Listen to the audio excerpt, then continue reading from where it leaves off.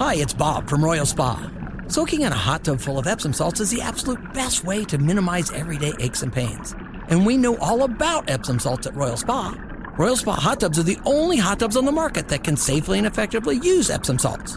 Made right here in Indiana, Royal Spa hot tubs are the highest quality hot tubs on the market.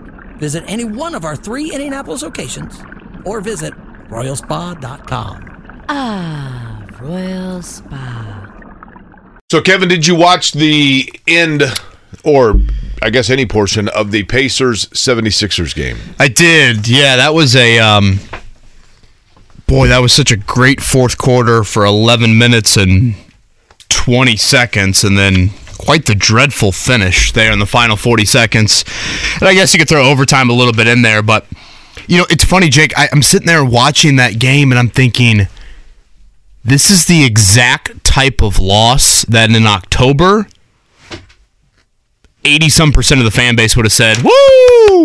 Entertaining loss on the road. Here we go. That's exactly what we want. But yet the season has unfolded in a way that, I don't hear any of that chatter. Yeah, it was disappointing, right? Yeah, and so I guess that's a credit to the Pacers and kind of the culture that they have created this season. But to see Andrew Nembhard and Tyrese Halliburton, two guys that you trust with the basketball a ton, make those plays late was pretty unusual. That's the thing, is I thought it was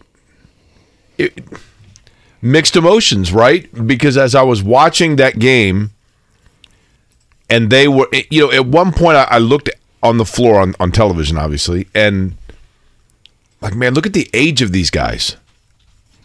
I'm looking at the floor and I'm like, okay, Halliburton, what's this, his fourth year in the league? Well, what, you had 3 guys close the game that can't drink? Nembhard, totally, right? I mean, it's crazy. And I'm watching it, and I'm like, these guys are making plays. I guess Nembhard's probably old enough he can drink. But down the stretch, though, Kevin, the fact that, and I know that, and I try to avoid ever being this guy because I kind of roll my eyes at it 99% of the time. But when people are like, the officials cost him that game, that's not the case, but there were some questionable calls or non-calls, that's probably a better way of saying it, down the stretch that I think hurt them. Like Bennedict Mathurin late in the game with the chance to take the game, and he kind of got pushed by Harden. He gets that call in another 2 years. Right. But he doesn't now. And so you just go, okay. And I'm not ref guy either, but I thought they got kind of a poor whistle there late. And, of course, we'll get the great 2-minute report to clear everything up here later today on that end. And, it was something I tweeted out last night. And it's something we can get more into later today, Jake. It's pretty remarkable to me how frequently Bennedict Mathurin gets to the foul line. Yeah. I mean, it is a lot last night. It is a really high. He's averaging over 6 foul shots per game. And he's coming off the bench and doing that. He's a rookie doing that. And, name me the last Pacer that attacked the rim like him. Boy, yeah, that's a good question there. Jalen Rose, maybe? I was going to say, Oladipo, I don't think did it to this extent, getting to the foul line as routinely as Mathurin does. Paul George is more of a perimeter guy. I mean, he certainly got to the foul line. But, again, you got to go way back to find that, and I think that's such an important ingredient for the Pacers to have and something they haven't had in quite a while. Good Thursday morning to you. Kevin Bowen, Jake Query, and Mark Dykton. Tonight we've got a lot of Big Ten hoops here locally. Ironically, both Indiana and Purdue slight road underdogs. I saw +1.5 for each of them. Indiana's at Iowa tonight. Again, our coverage over on WIBC begins at 8 o'clock, and Purdue is at Ohio State. That tip is at 7 o'clock. I think in their own different ways, Jake, really curious to see how both Mike Woodson and Matt Painter's bunch handle tonight. Let's begin with Purdue. Ohio State is, 10-3. They're 2-0 in the league, ranked in the top 25. But we haven't talked a lot about Ohio State, right? I mean, but still, I always felt like that's just a tough place to play. To go there, and if Purdue can get a win tonight, that'll be. And listen, they've already accumulated some really impressive wins this year, and they're obviously very, very good. But how do they bounce back after their first disappointment of the year, right? That's going to be interesting for them. And then Indiana and Iowa, we know Iowa's now without their third leading scorer. But Indiana, Trace Jackson Davis also, dealing with that back injury. No Xavier Johnson. I think you said yesterday, Kevin, you made a really good point. From here out, it's about the distribution, balance, but the scoring efficiency and the shooting efficiency of Hood Schifino as well, right? Yeah, I think how he handles the ball, how he distributes, that balance is obviously going to be extremely critical. We saw him against Elon and Kennesaw State struggle in the efficiency area from the assist-turnover ratio. Tamar Bates will be in the starting lineup, so that is a change there with Trey Galloway going to the bench. And we just haven't seen Indiana play in a while. And Trace Jackson Davis, I fully understand he's battled injuries this season, but boy, could Indiana really use him upping his level of play now the Big Ten season is fully underway. So again, 7 o'clock tonight for Purdue. Someone other than Zach Edey stepping up on the road will be something to keep an eye on there. And then, of course, 9 o'clock from Iowa City. I think that's the 36th year in a row Indiana's played at Iowa at 9 o'clock on a Thursday night. By the way, for those that are just waking up and are curious, overnight there was no update on Damar Hamlin. I believe the latest update came from the Buffalo Bills did issue a statement about him yesterday.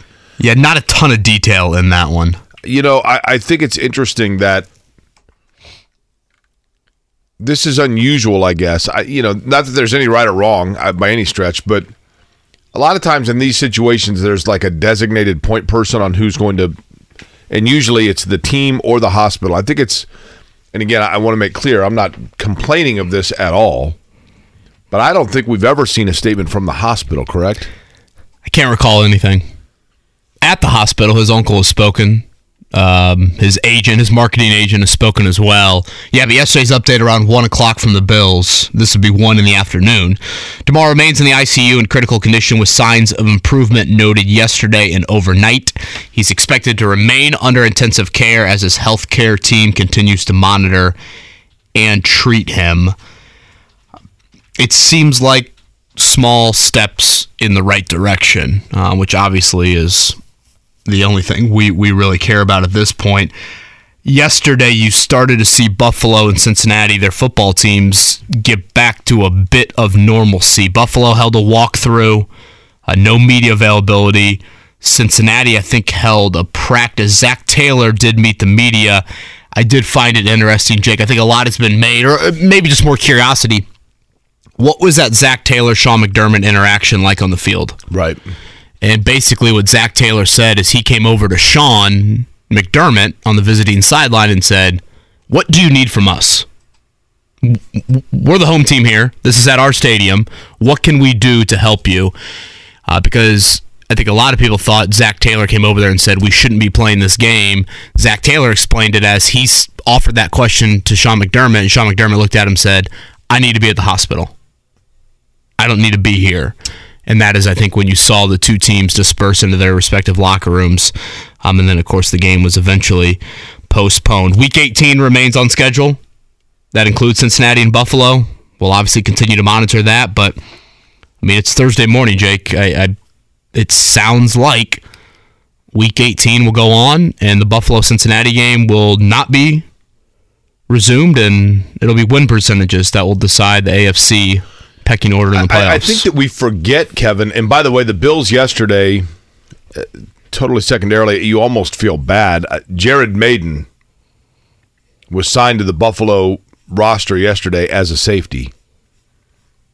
Obviously, they needed, they've got to sign someone. Right. Well, they had another defensive back get hurt on Monday, to make room for the move, the Bills released Xavier Rhodes, former Colt, yesterday. But if you were to go with win percentage, and I totally understand it, and again, we're talking strictly in the football side of things here. The thing that you forget, Kevin, is that there are other implications in terms of the seeding, perhaps, or the like tiebreakers for the NFL, because, for example, a Baltimore or, strength of schedules of the other opponents are now affected by the lack of games that Cincinnati and Buffalo have versus everyone else. I mean, there's kind of ripple effects of all of them. Yeah, Baltimore's probably the team most affected. Yeah. If they were to beat Cincinnati on Sunday and Cincinnati would have lost to the Bills on Monday night, Baltimore would win the AFC North. They would get a home game. As of now, Sunday's almost a moot point for them.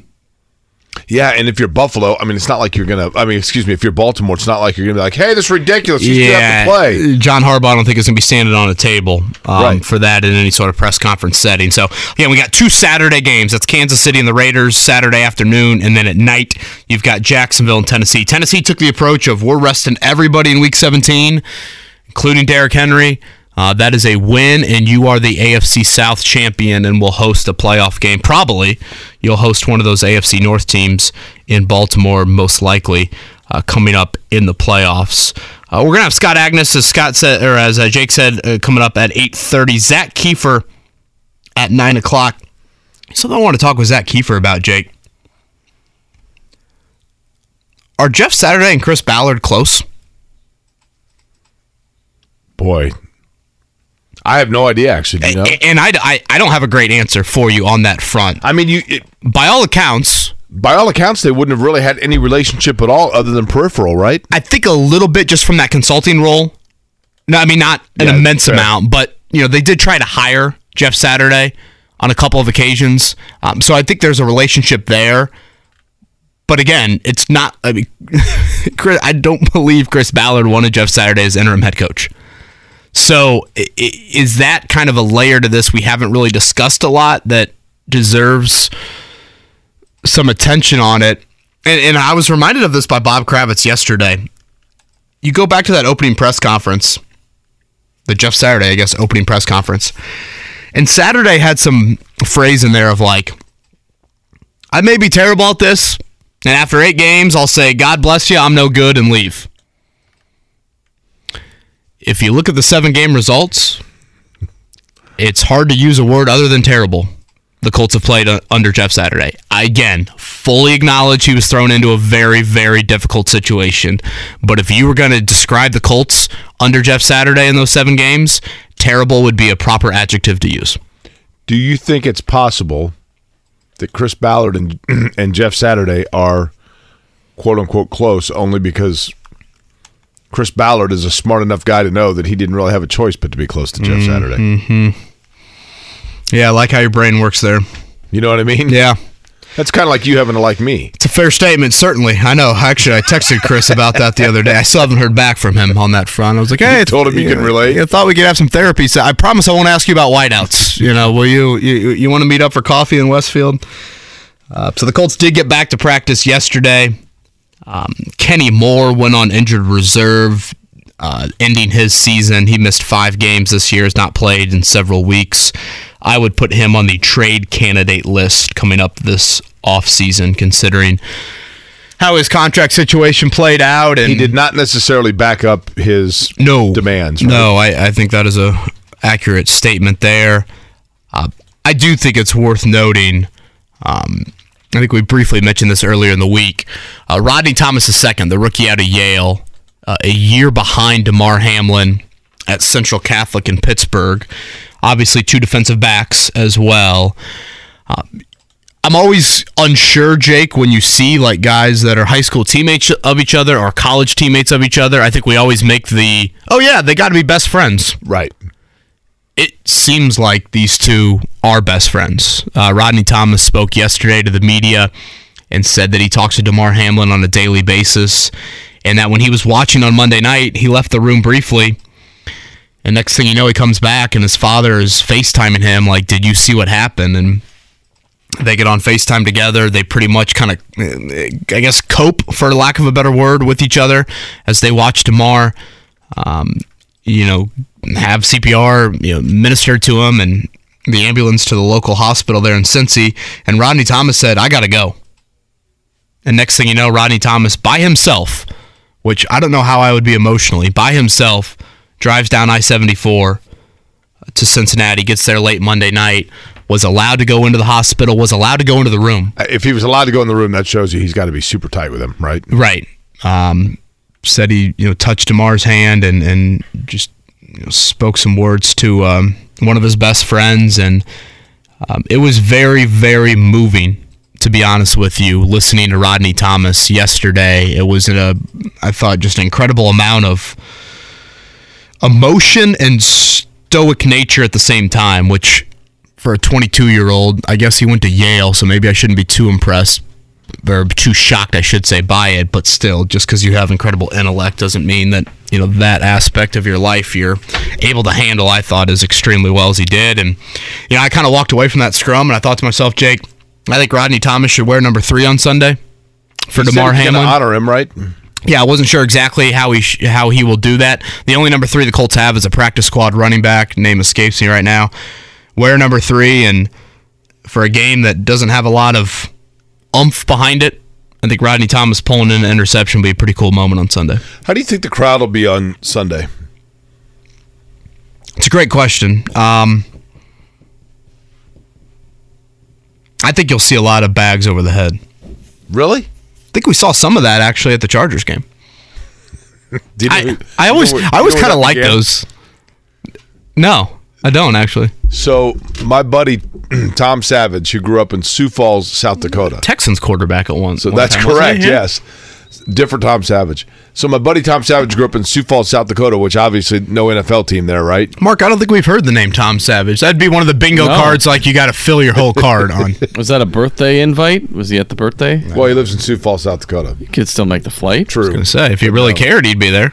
But Tom grew up there, and he lived in Indy for a while. That's how obviously I met him. And he lived in Indy during the Super Bowl between the Colts and the New Orleans Saints. And he is a diehard Saints fan, which imagine living in Indy during that Super Bowl, right? Like, I remember when he was like, yeah, it was terrible. Like, the Saints won the Super Bowl, and I wanted to go out and celebrate, but they beat the Colts. So, like, everywhere I went, people were, like, drinking away their sorrows. But that began, he is a diehard Saints fan because when he was a kid, the Chiefs were kind of the popular team, or the Vikings, one of those two, in his area. But he was watching football on a Sunday with his dad. His dad's introducing him to football. And they were showing highlights of other games, and all the fans in New Orleans were wearing bags over their heads. And he's like, why are they wearing bags over their face? And his dad said, well, they call themselves the Aints because they say they ain't going to win another game. That's where it is. And so he said, well, that's a team that needs a fan. I'll be a fan without wearing a bag over my head. So he became a Saints fan and has been a fan ever since. And that's Tommy Savage. That's right. It all began with seeing it, back in when Howard Cosell on Monday night or whatever would give your halftime reviews of the games on Sunday. This from Carlton. Yeah, I don't see you on the top of Chris Ballard's list to do therapy with. Bit harsh from Carlton. Probably accurate on that. Something I do want to get to today, Jake, and I don't know, maybe this is too positive, so if you don't feel like it's necessary, but I've got about a handful of Colts that I think they should feel really, really proud about their individual seasons. Okay. I think we've been properly critical enough. Let's give 10 or 15 minutes today to some Colts that I think deserve individual mention in a positive manner for their seasons heading into Sunday.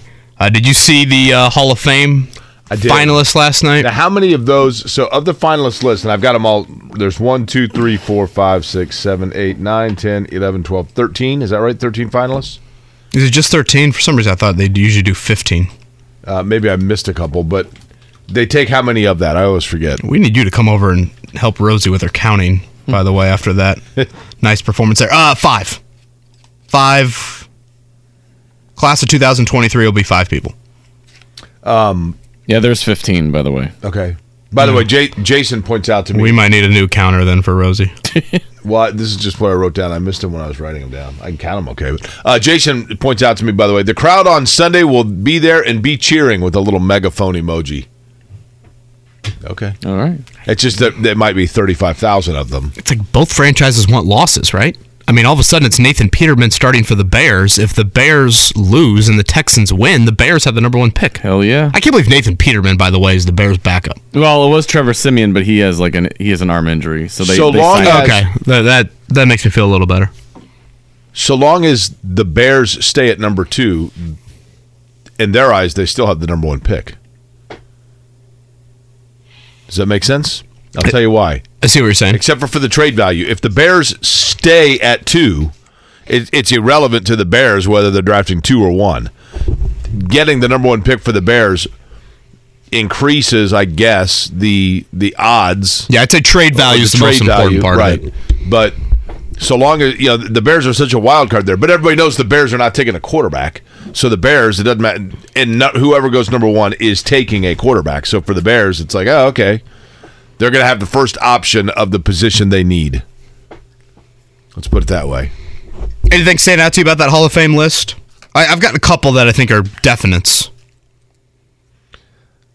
Yeah. I think you start right with a couple first balloters. Okay. Well, I'm not sure who's okay. Joe Thomas and Darrelle Revis are easily. See, I didn't see Joe Thomas's name on the list. I was looking at first balloters. That's one of the missing. Okay, so Do you want me to give you all 15 since I have them in front of me? I've got them right here. You just tell me who I'm missing. Okay. Joe Thomas, Darrelle Revis, Dwight Freeney, Jared Allen, Willie Anderson, Rondé Barber, Devin Hester, Torrey Holt, Andre Johnson, Zach Thomas, DeMarcus Ware, Reggie Wayne, Patrick Willis, and Darren Woodson. Albert Lewis is the only one you missed. Okay. He's been like 20 years removed or something.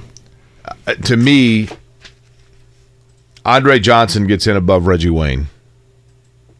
Right? I don't agree with that, but I think you're right.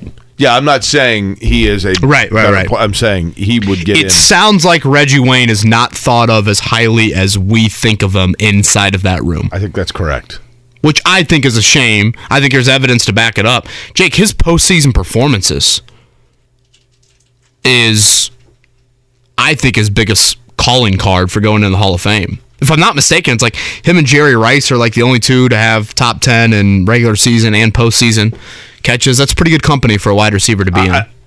The other thing about Reggie Wayne to me that I'm not going to say cemented his Final Four candidacy, but got him within for 80% of Reggie Wayne's career, his Hall of Fame candidacy would have been based upon the fact that he was a very good wide receiver and an elite level offense and a Super Bowl championship team. The last 20% of his career, to me, he transitioned that into legitimate Hall of Fame candidacy based on the fact that he transitioned himself from a dynamic stretch receiver into an extremely reliable and professional possession receiver that extended his career and his numbers. I mean, post Marvin, he still put up some crazy numbers. Correct. I mean, even post Manning, he had the big season with Andrew Luck. And that's the other thing is I do think that I think that that's where people really open their eyes. The Green Bay, the Chuck Pagano game, there were games that when everyone knew where the ball was going, he continued to play at a very high level. I look at Joe Thomas. I look at Darrelle Revis, think they are locks. DeMarcus Ware will probably get in. And then 4 and 5. Jared Allen? Either Torrey Holt or Andre Johnson, and then I think Jared Allen would Willie be that Anderson's fifth. up there, too. I feel like he's been on the ballot for a while, though. Zach Thomas has been on the ballot for a while, right? The thing about Reggie that I'm reminded of with wideouts, Marvin Harrison was on the ballot for 3 years. You want to talk about an utter joke? Right. And I might be on an island with this. I think Robert Mathis is more of a deserving Hall of Famer than Dwight Freeney. Same argument as the Reggie Wayne thing. Exact same. I think Marvin is more worthy than Reggie, though, one. But no, what I'm saying is people thought that Reggie Wayne was simply benefiting from having Marvin Harrison on the field. I think people thought that Robert Mathis was benefiting strictly from having Dwight Freeney on the field. Once the other two in those respective situations were gone, both guys elevated their game. Once Freeney was gone, Mathis, it was like, whoa, wait a minute. Like, this guy's still playing at a high level. He led the league in sacks in 2013. Right. Mathis is the NFL's all-time leader in the strip sack. And when you think about that play in a game, I'd argue outside of a touchdown, Jake, it's the most important play in a game. You're obviously halting an opponent's drive, and you're doing it in an area of the field. Like, an interception can happen 30 yards down the field. And it's obviously a big play, but still, if you don't return it, it's a 30-yard difference. If you get a strip sack, the likelihood is you're recovering that ball in the opponent's backfield. Or you're maybe even picking it up and turning it into a bigger play. The fact that Mathis is the all-time leader in that, I mean, Freeney deserves to be in the Hall of Fame too, but I would argue Mathis, I think, has a stronger candidacy. I don't expect the voters to react in that way. You know my favorite local Hall of Fame trivia question, which you will hear me ask you every single time the Hall of Fame comes into discussion in the entirety of the time that we do this show together, right?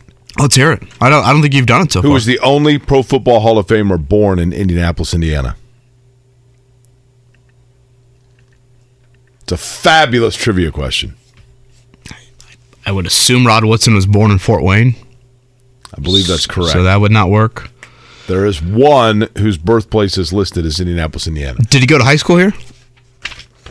He was born here. It'll be a while, but Zach Martin will be on that list eventually. Again, good Thursday morning to you. I'll tell you during the check down. How's that? Let's. I like that tease. Strong tease from you there. Scott Agnes, 8:30. Zach Kiefer at 9 o'clock. Whole lot to get to. Again, a busy night. Big Ten-wise here locally. Butler got a win last night at Hinkle, and we'll talk some Colts and Pacers as well. Kevin and Corey, 93.5, 107.5, The Fan.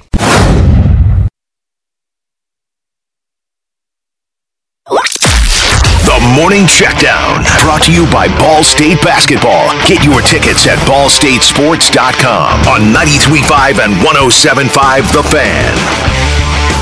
As we were just talking about, the Hall of Fame finalist list is out. It includes two guys that played professionally in Indianapolis, Dwight Freeney and Reggie Wayne, both of them hoping their name is called and they can be enshrined in Canton, along with the one player who was born in Indianapolis, the 4th overall pick of the 1985 NFL Draft, former Minnesota Viking Chris Dolman, whose family moved to York, Pennsylvania shortly thereafter, where he attended William Penn High School before a career at the University of Pittsburgh. So there you go. Chris Dolman, who is like a totally forgotten Hall of Famer anyway. Yeah. That's why it's a great trivia question. Pacers lose last night in overtime. Kind of a crazy fourth quarter. Pacers were down big, making an extremely impressive comeback. They're up 4 with 40 seconds to go, and then just folded. And guys you want handling the ball kind of being the catalyst, unfortunately, for it. Andrew Nembhard, Tyrese Halliburton could not execute like a little handoff. Easy bucket for Philly. Halliburton comes down the other end, up 2, kind of milks the clock, turns it over. Philly goes down the other end, easy bucket. Buddy Hield gets off an errant shot to try and win the game at the end of regulation. Then the Pacers lose in overtime. Again, no Joel Embiid. I was disappointed about that, Jake. I thought, just frankly, from a Miles Turner evaluation game you circle on the calendar, we haven't seen that matchup now in either of these two meetings, with Turner missing the first one and Embiid missing the second one. Turner made some really, really good defensive plays down the stretch of that game. Huge to get you back in it. Huge. So 21-18 on the year, the Pacers. Here was Rick Carlisle afterwards on the defeat. We never should have been in overtime. We know that. There were a couple of errors that we made that we'll learn from. And so it's a tough loss, but I'm really proud of the effort and the way the guys hung in, because it was not going particularly well, particularly defensively, and everybody just kept playing and kept giving ourselves a chance. And Pacers back at the Fieldhouse tomorrow night. That's what his there was that he was about to say. Now we go back home and we play the Portland Trail Blazers Friday at the Fieldhouse. Tonight in college hoops here locally, you've got Indiana at Iowa. That's a 9 o'clock tip. You've got Purdue at Ohio State. That's a 7 o'clock tip. Both of those on FS1. Ironically, Jake, they're both 1.5-point underdogs. If I handed you a $10 bill, you putting that on the Boilers at Ohio State or Indiana at Iowa? I would give Indiana a better chance of, and that's no knock on Purdue. I think Purdue's tremendous, but I just think Ohio State's a tougher place to play than Iowa right now. I don't know, though. That's a good question. Yeah, you hear Fran start screaming. I mean, all of a sudden, without Iowa, without their, Patrick McCaffrey out, so their third leading scorer out, Just don't let the other Murray brother go off for 30. I think he's a pretty good player there. But yeah, Iowa dealing with a lot right now. We haven't seen Indiana on the floor in a couple of weeks. A long, long break for them. Again, Trace Jackson-Davis sounds like he'll give it a go. His health situation got back to practice this week, but still no Xavier Johnson. And for Purdue, just how they respond. This is a week that they suffer their first loss on Monday. Now it's at Ohio State. You play Penn State on a neutral floor in Philly coming up on Sunday. So important week here for the Boilermakers. And in college basketball last night, Butler continued for the second straight game their tour of playing programs that were dominant in the 80s, and you wonder what the hell happened to them. Butler 78-70, coming off their win against Georgetown. They beat DePaul last night. The Blue Demons now 7-9 overall, 1-4 in the league. Butler goes to 2-3 in the Big East. They are 10-6 overall. Eric Hunter Jr., 23. Jaden Taylor had 16. Missouri State over Evansville, 85-62. It was Northern Iowa, 69-67 over Valpo. And Indiana State, for the second time I think I saw in 8 seasons now, 5-0 in the MoVal. They beat Illinois State 76-67. They are 12-4 overall. Trees and Cardinals, both off to really nice starts here in the state. Eric Hunter eclipsed 1,000 points for his career last night with that career high 23 in the Butler win. Colts news from yesterday, really the only, I think, super noteworthy item. Kenny Moore's season is officially over. He goes on injured reserve. 1 year left on his contract. I think he will be a popular name this offseason when you think about potential trades. All the money of that contract is guaranteed, so I think that would be enticing from another team wanting to trade for him. Could you throw him into a package to trade up with the Chicago Bears? Are the Bears going to move that pick? Matt Eberflus, big Kenny Moore fan. So I think just something to keep an eye on as the offseason unfolds. Mentioned it earlier. It's been a season to forget for the Indianapolis Colts, but I think there are a few individuals that can feel good about their 2022 campaigns. We'll throw a couple names at. Life is full of things to manage. Your work, your family, your plans, and your treatment. Consider Kesimpta, ofatumumab 20 milligram injection. You can take it yourself from the comfort of home. If you're ready for something different, ask your healthcare provider about Kesimpta and check out the details at Kesimpta.com. Brought to you by Novartis Pharmaceuticals Corporation. Life is full of things to manage. Your work, your family, your plans, and your treatment. Consider Kesimpta, ofatumumab 20 milligram injection. You can take it yourself from the comfort of home. If you're ready for something different, ask your healthcare provider about Kesimpta and check out the details at Kesimpta.com. Brought to you by Novartis Pharmaceuticals Corporation. With that coming up next, Kevin and Corey. Again, Jake, it's been a season to forget for the Indianapolis Colts. I do think there are some individuals, though, that can feel good about their own years. Before we get into that, I do want to plug what is atop your Twitter profile right now, and thank you to listener Dustin, who sent me a couple tickets last night to the game on Sunday, which I then forwarded on to you, Jake. And for those that have missed it, those tickets are going where? Well, there's a program that I got involved in probably about, 10 years ago or so, called the 100 Black Men, which is a mentoring program that goes into some of the different schools for underprivileged children around Indianapolis and does a mentor program for them. And I was first introduced to it, again, I want to say probably 12 years ago. And it's a great deal, and it is all part of the United Way. And so turns out a high school classmate of mine, Joe Eldridge, is now the director of the organization. So I reached out to Joe and said, hey, if I've got tickets that I can donate, would you be able to pair a worthy student who has done a good job in school and done the things that you guys have asked with one of the mentors or a teacher to take them to a Colts game that would normally not have the opportunity to go to a Colts game? And for a lot of these students, you know, they're boys and girls that don't have necessarily like a real parental figure or stability in their life. So anyway, he said absolutely, and that's what we've been doing. And they've been pairing different students with an adult mentor for them to take them for an outing for the day and to go. And so it's worked out very well. You can get a receipt from the United Way if necessary for your tax deduction purposes if you'd like as well.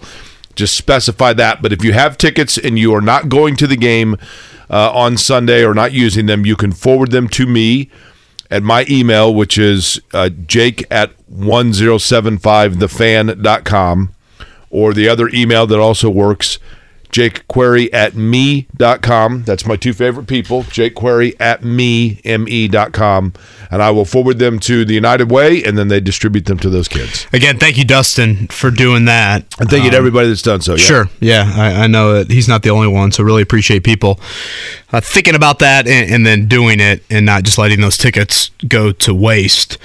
Jake, when I throw that out at you and think of individual Colts that should feel good about their 2022 campaigns, who, if any, come to mind for you? That's a good question. Because, to your point, it's kind of been clouded, unfortunately, so much by just the lackluster, you know what I mean? Sure, and look, we have talked about the disappointment and the embarrassment of the season, rightfully so, a whole lot on this show, but I do think... I like it. I like the line of thinking. I think there are some individuals that deserve... I'll throw one at you to start. Okay. This guy's going to run out of the tunnel on Sunday, and he deserves a massive cheer. And we had him on the show about 2 months ago, and I think people loved hearing him on the show as well. How about the year, physically and mentally, that Paris Campbell's had? Yeah, I would agree with that. He's bounced back. He has made himself, maybe not the star that they expected, but he's shown to be a very reliable and serviceable he's been player. Through a lot physically in his first 3 years, combined to play 15 games in his first 3 years. And when he runs out of that tunnel Sunday afternoon, that will be all 17 games he has played in this year. I can only imagine, honestly, what he is thinking in accomplishing that feat. Because at the start of the year, how many people are like, I'm done with this dude. Just cut him. We don't need him. I've seen enough. He can't stay healthy. He's fragile. He's this. He's that. And yet he will play in all 17 games. It happens in the final year of his rookie contract. And he's a guy, Jake, that I would never have said this back in August. I'd be willing to bring him back, and I'd probably be willing to give him a multiple-year deal. Probably like a 2-year deal. Again, you have to have some injury incentives within that. It's not like he's a 1,000-yard receiver, but kudos to Paris Campbell, because I thought he was very candid with us 2 months ago about the stuff off the field, among other things, when he was on with us. But I can only imagine how he feels about this season. Okay, mine, as we'll kind of go back and forth here, I'll go with a guy that I was high on at the beginning of the year. So I'm not saying this to pat myself on the back. By no means do I think that they're molding a bus for him in Canton just yet. But I thought when his number was called and in various areas he was able to contribute, which that alone probably exceeded what people thought in camp, I'll go with Dallas Flowers. Again. You just want to talk about the Gorillas. That's right, Pittsburgh State. But he's had a couple of moments. He probably has had, I'm not watching him sitting there breaking down film every single play, right? So there have probably been moments where he also was vulnerable or maybe even at times was a liability. I don't know. But I think that... Best kick return unit in the NFL, the Colts. I was going to say, in various areas, I think he's contributed. Casey Valier, you hear him on Colts Radio, pregame, halftime show. He points out that Paris Campbell's also the only receiver on the team to play in every game. Imagine saying that at the start of the year. Boy, no kidding. I'll go with two that I think you can kind of group together. Zaire Franklin and Grover Stewart. And I know we have talked about them, somewhat frequently on the show. But Jake, for a guy that, I guess there's no other way to say this without bashing the guy, I don't think Kenny Moore has maybe signed the contract and then his play has exceeded to a level that you would like to see. How about Grover Stewart and Zaire Franklin? Grover signs the extension in November 2020. Zaire signs his earlier this year, or I guess now last year at this point, and both of them have taken their play to another level. I think there are some offensive linemen you would not say that about for the Colts. So kudos to Grover Stewart and Zaire Franklin. They are 2 day 3 draft picks that when you talk about the finances of the NFL, something you frequently hear is just get to that second contract. Just sign that second contract. Once you sign that, man, you've made, for the most part, generational money. Stewart and Zaire, day 3 draft picks, each of them, They both have signed second contracts, and their play has only risen since then. So those are two that I would mention. You know, another one I'd throw out there? I mean, there was a lot of expectation about the guy that I'm thinking of, and he might have played himself into value to be flipped elsewhere, but DeForest Buckner had a good year. Yeah, he is one that I think is worth mentioning. How about the kicker? Yeah. Mm-hmm. Offered stability at a position that they desperately needed it. So true, Mark. I mean, think about when you cut your kicker after week 1, you're basically telling your fan base, all right, be prepared for kicker hell all year long. I mean, think about how many. Chase McLaughlin's had a good year. How many musical chairs you see around the league with kickers? Yeah, we're bringing in 5 kickers on a Tuesday to try out, and we'll see if Eddie Pinheiro or Cairo Santos makes it through the kicker workouts for the game on Sunday. Chase McLaughlin has not only been steady for you, he's honestly been a weapon in an area you haven't had. You know, I guess we mentioned this earlier with Benedict Matherin's ability to get to the foul line at such a high level. That's something the Pacers have not had in quite some time. With Chase McLaughlin, the dude is 8 of 11 from 50 yards or longer. I mean, the Colts used to never attempt those field goals, let alone make those field goals. And Chase McLaughlin, like Paris Campbell, it comes in a contract year. Chase has been a lot of different places in his NFL career. I would put him relatively high on the free agent list of bring back. Mm-hmm. By the way, you mentioned earlier the Sycamores and the Cardinals. We were talking college basketball. Yeah, trees. You know, Cardinals are the state bird of Indiana. Right. You know, the state tree of Indiana. And this is weird because it's the Indiana State Sycamores. You would think that means that the sycamore is the state tree. State tree is actually the tulip tree. And then is it peony? Is that the flower? That is correct, yes. Mm-hmm. Which is only available like in very limited times of the year. Rosie has an alphabet book for the state of Indiana, and P is peony. Really? Mm-hmm. That's pretty cool. You would find the book fascinating. What's Q? Q is Corey. It's a rabbit hole you don't want to go down. It is. Corey. It was either Jake Query. Exactly right. It was either Jake Query or Corey. Fair enough. By the way, how about Bobby Okereke is the one I was going to add to that list, by the way. That's a good one. Yeah, he's played above what people probably expected. And you know, one more that I'll throw on the list, guys. How about Stephon Gilmore? Yeah. 32-year-old cornerbacks in the NFL you don't often see. I said this several times throughout the offseason. I was worried about Gilmore's ability to play every snap. Like, okay, you know, he comes here, he's going to be spot duty for you. You know, he's not necessarily going to be an every down corner. The Colts have played 16 games this season. Stephon Gilmore has played every single defensive snap in 15 of those 16 games.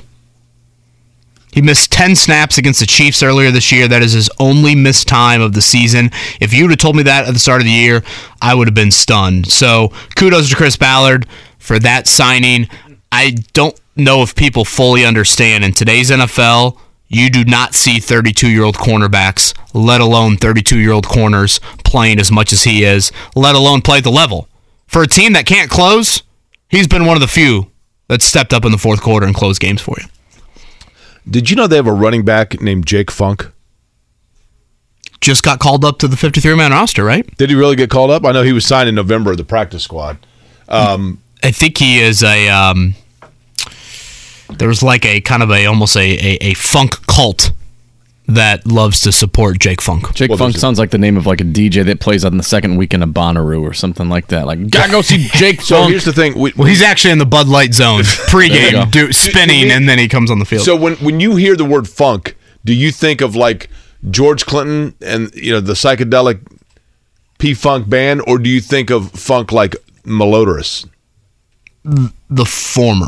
So you think of funk is still like a cool, like what's the Muppet girl? What's her name? The one that's Janice, right? Yeah. It's Janice. Mm-hmm. Isn't she named after Janis Joplin? Yeah.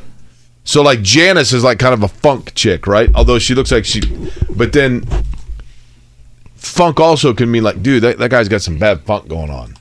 I'd like to see Jake Funk get in the open field on. You imagine the call that Matt Taylor, imagine what Spiro Ditas would say if Jake Funk got in the open field on Sunday. Well, Spiro, I didn't realize. Did I already mention this? That Spiro Ditas was the guy that was involved in the Jeremy Lin controversy. Yeah, you have. Let's not. I didn't realize. Do we have to go down that path? I didn't know that. So yeah, I thought that's a good call though. Another player that I thought, Kevin, and this is disappointing because the consistency wasn't there, but a guy that I think at times showed flashes because it's the first time that his number has been called with consistency, and it's frustrating because he showed the potential, but then also showed the inconsistency, and that's Kylan Granson. Yeah. At times you were like, okay. Unfortunately, he's been banged up here late. Yeah, and at times you were like, okay, you got something you could work with here. But you just got to be able to do it with some consistency. Yeah, Doug mentions Isaiah Rodgers. He's a name that you could probably throw in there. But I thought it was worth mentioning a few Colts. Again, Campbell, to me, you go back and listen to that interview that we had with him a couple months ago. I mean, I know everything is kind of in perspective with the Damar Hamlin situation, but from a physical injury standpoint, boy, Campbell went through a lot those first 3 years. On the Hamlin front, we do have an update here from Adam Schefter. Damar Hamlin's father, Mario Hamlin, addressed the entire Bills team on a Zoom call Wednesday to personally update everyone in attendance on his son, per source. Mario Hamlin informed the Bills that Damar was making progress, and in the words of one source, the team needed it. I mentioned this at the start of the show, Jake. Listening to Rodney Thomas, the Colts safety, talk yesterday in the locker room. Again, he was 1 year behind Damar Hamlin in high school. High school teammates, extremely close. Rodney Thomas said they talk every day. For what it's worth, Rodney Thomas was, and again, I don't know how much of this is I want to be vocally supportive and positive of my great friend. He seemed to be very confident that Damar Hamlin would make a recovery and would one day walk out of UC Medical Center. And again, I don't want to maybe put too much stock into those words, but I think it is encouraging to hear people that are close to Damar Hamlin provide these updates. Yeah, I think there are a lot of people, and listen, I'm very, any bit of good news is good news for sure. At some point, I'm hopeful that somebody from the hospital is able to give an update, not because we are owed that. The primary focus is on his health, but just because I think that then you have like a conclusive bit of news from those that have comparative, you know what I mean, that have like an understanding of the situation in comparison to other cases like it, and the optimism.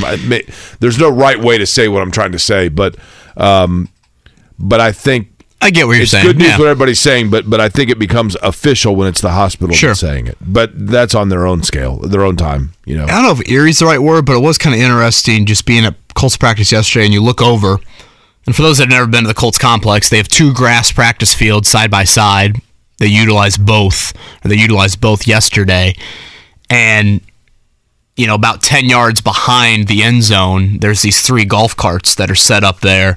And in one of the golf cart, you have all of this medical equipment that is probably there in emergency. Yeah, and you probably never really looked at it. Correct. Just kind of always thought to myself, man, I wonder if I can rest my foot on that golf cart during practice. Yeah. And all of a sudden you kind of look in there and think, this is and there is one small positive, and Jake, you see it probably in the sport that epitomizes it the most in IndyCar. You would think that emergency parameters across all levels of sports, this incident and this event certainly opens your eyes to making sure that is, alive and well. Yeah, I mean, again, things that we all have that. When you clean out your closet, you have that one thing that you're like, you know what, I've never used this, but I'm going to keep it in here because I can't throw it out because someday I'm going to need that. Some tool or something. Someday I'm going to need that. And that's what like a defibrillator is, right? I mean, you see those things and you think like, come on, really? I mean, that's just hanging on the wall over there. But the one time that you need it, it's awfully good to have it. This one from Diana Rossini from ESPN, a sliver sliver of normalcy here in Buffalo. The team is expected to practice, and then the media will speak to players. This is the first time we will hear from Bills head coach Sean McDermott, and she said, I was told we should have another update on Damar Hamlin this morning. So whenever that comes across, we will relay that information to you. We'll talk Pacers in the 8. Speaking of silver, you got a silver wrapper over there. Oh, yeah. I meant to share this with you guys. My dad got me a Zero bar. Heck yeah. So Breakfast of Champions. Sales have quadrupled since we've talked about it last week. There's no doubt. My dad works at the Apple Store at Castleton. It's been a joyous retirement job for him. So as he was driving in last week, he tuned into you guys and said, I have got to get Kevin a Zero bar. So I'm seeing here caramel, peanut, almond, covered with white fudge. Buddy, let me tell you. I've never heard of the Zero bar until... It's the chewability of it that makes it spectacular. The fact you've never had one, I'm curious to hear. I can already hear what your reaction is going to be when you take the first bite. I mean, honestly, what candy... I don't know, kiosks isn't the right word, but what candy at a gas station has turned into is 70% Reese's. And they're all king size. That's what bothers me. I'm like, or they're like... Oh, here's a Reese's egg. Here's a Reese's... And right. I love Reese's. But, I mean, they have shapes of Reese's. I'm like, is that an octagon? Get the Reese's with Pringles in it. I mean, come on. Yeah, Reese's with Pringles. You've not had that? No. You go to gas stations far more than I do, apparently. Or check out you scope out the snack aisle. You drive a Tesla? No, I'm saying you scope out the snack aisle. I meant to tag you guys in this. Let me see if I can find this real fast. Is that the 60-ounce? Good job, man. I think I told you. The other day, I looked up my Speedy Reward points. I don't think I ever revealed the number. I think it's like I feel like you've said it off air at least. It's like in the hundreds of thousands. 388,000 Speedy Reward points. Chrissy tagged me in this video. Like in Saudi Arabia with another 12,000. The video was in Europe we have statues and castles, and in America we have, and it just panned, and it was a picture of Buc-ee's. That's right. That's right. I'm like, Mark Dykton needs this video more than Dykton family vacation. Literally. 8 o'clock hour coming up. Kevin and Corey. Life is full of things to manage. Your work, your family, your plans, and your treatment. Consider Kesimpta, ofatumumab 20 milligram injection. You can take it yourself from the comfort of home. If you're ready for something different, ask your healthcare provider about Kesimpta and check out the details at kesimpta.com. Brought to you by Novartis Pharmaceuticals Corporation. It's a really nice-looking sunrise, actually, on a good-looking Thursday. Good morning to you. My name is Jake Query. Kevin Bowen here as well. Mark Dykton, who predicts that the string of lights around the Soldiers and Sailors Monument will not come down until St. Patrick's Day, right, Mark? Yeah, usually. Like I said, it's unseasonably warm, so maybe they'll get them knocked down, but in years past, it's been like Groundhog Day comes and goes, and those things are still rocking. See some nice cotton candy sky action. Yeah. Right behind Riley Towers there. I mean, it's a good-looking sunrise this morning. Last night in Philadelphia, the Pacers, who will be back at the Fieldhouse tomorrow night against the Portland Trailblazers. You know, two ways to look at it. If you're an optimist, you would say this is a really young team that found themselves down midway through the fourth, came roaring back, had the game in hand. Philly had almost like, it feels like fluke plays down the stretch to force overtime. And then in overtime, again, Indiana clawed themselves back from a few deficits. I thought late in the game, Benedict Mathurin and what could have been a play to salt the game away for Indiana, or at least seize control of it. There was a no call on what looked to be a push from James Harden. And I'm not, very, very, very rarely am I ever like blame official guy. Right. The Pacers have plenty of opportunities. But again, glass half empty, they squandered those opportunities. Glass half full, this is a young team that wasn't even supposed to be above 500 at this point. And when you look at their age and you look at their competitiveness, you got to be pretty encouraged. I want to hit on the Mathurin, just his ability to get to the foul line in just a second. But let's kind of stick with that loss for a second here, Jake. The Pacers make a valiant comeback on the road in Philly, blow it late, lose in overtime. If this was me last March, I'd be like, woo, entertaining loss. Woo, this is perfect for draft order, draft position, all of that. It just seems like that section of the fan base has really, really either dwindled and or quieted with this start. And I guess I'm curious, like, should that still be the goal this season? Is being the 7th seed exactly what? And I know this is weird, and with the Colts having such a poor season, the fact that the Pacers have offered a somewhat consistent winning product when no one really inside of that building expected it. We should obviously just be happy with how the Pacers are playing and winning. But is this one of those years like we're going to look back on in 2 or 3 seasons and think, man, was getting in the play-in game and getting out of the lottery really the exact result that you wanted? Obviously, we haven't even reached the midway point of the season, so there still is a ton of basketball to be played. But that was a thought I had after the loss last night, thinking, isn't this kind of what a lot of people wanted at the start of the year? To see this team in end-of-game situations, learning and growing, to see the young guys, to your earlier point, Jake, Mathurin and Halliburton and Nembhard, they were on the floor the entire fourth quarter, it seemed, all throughout overtime as well.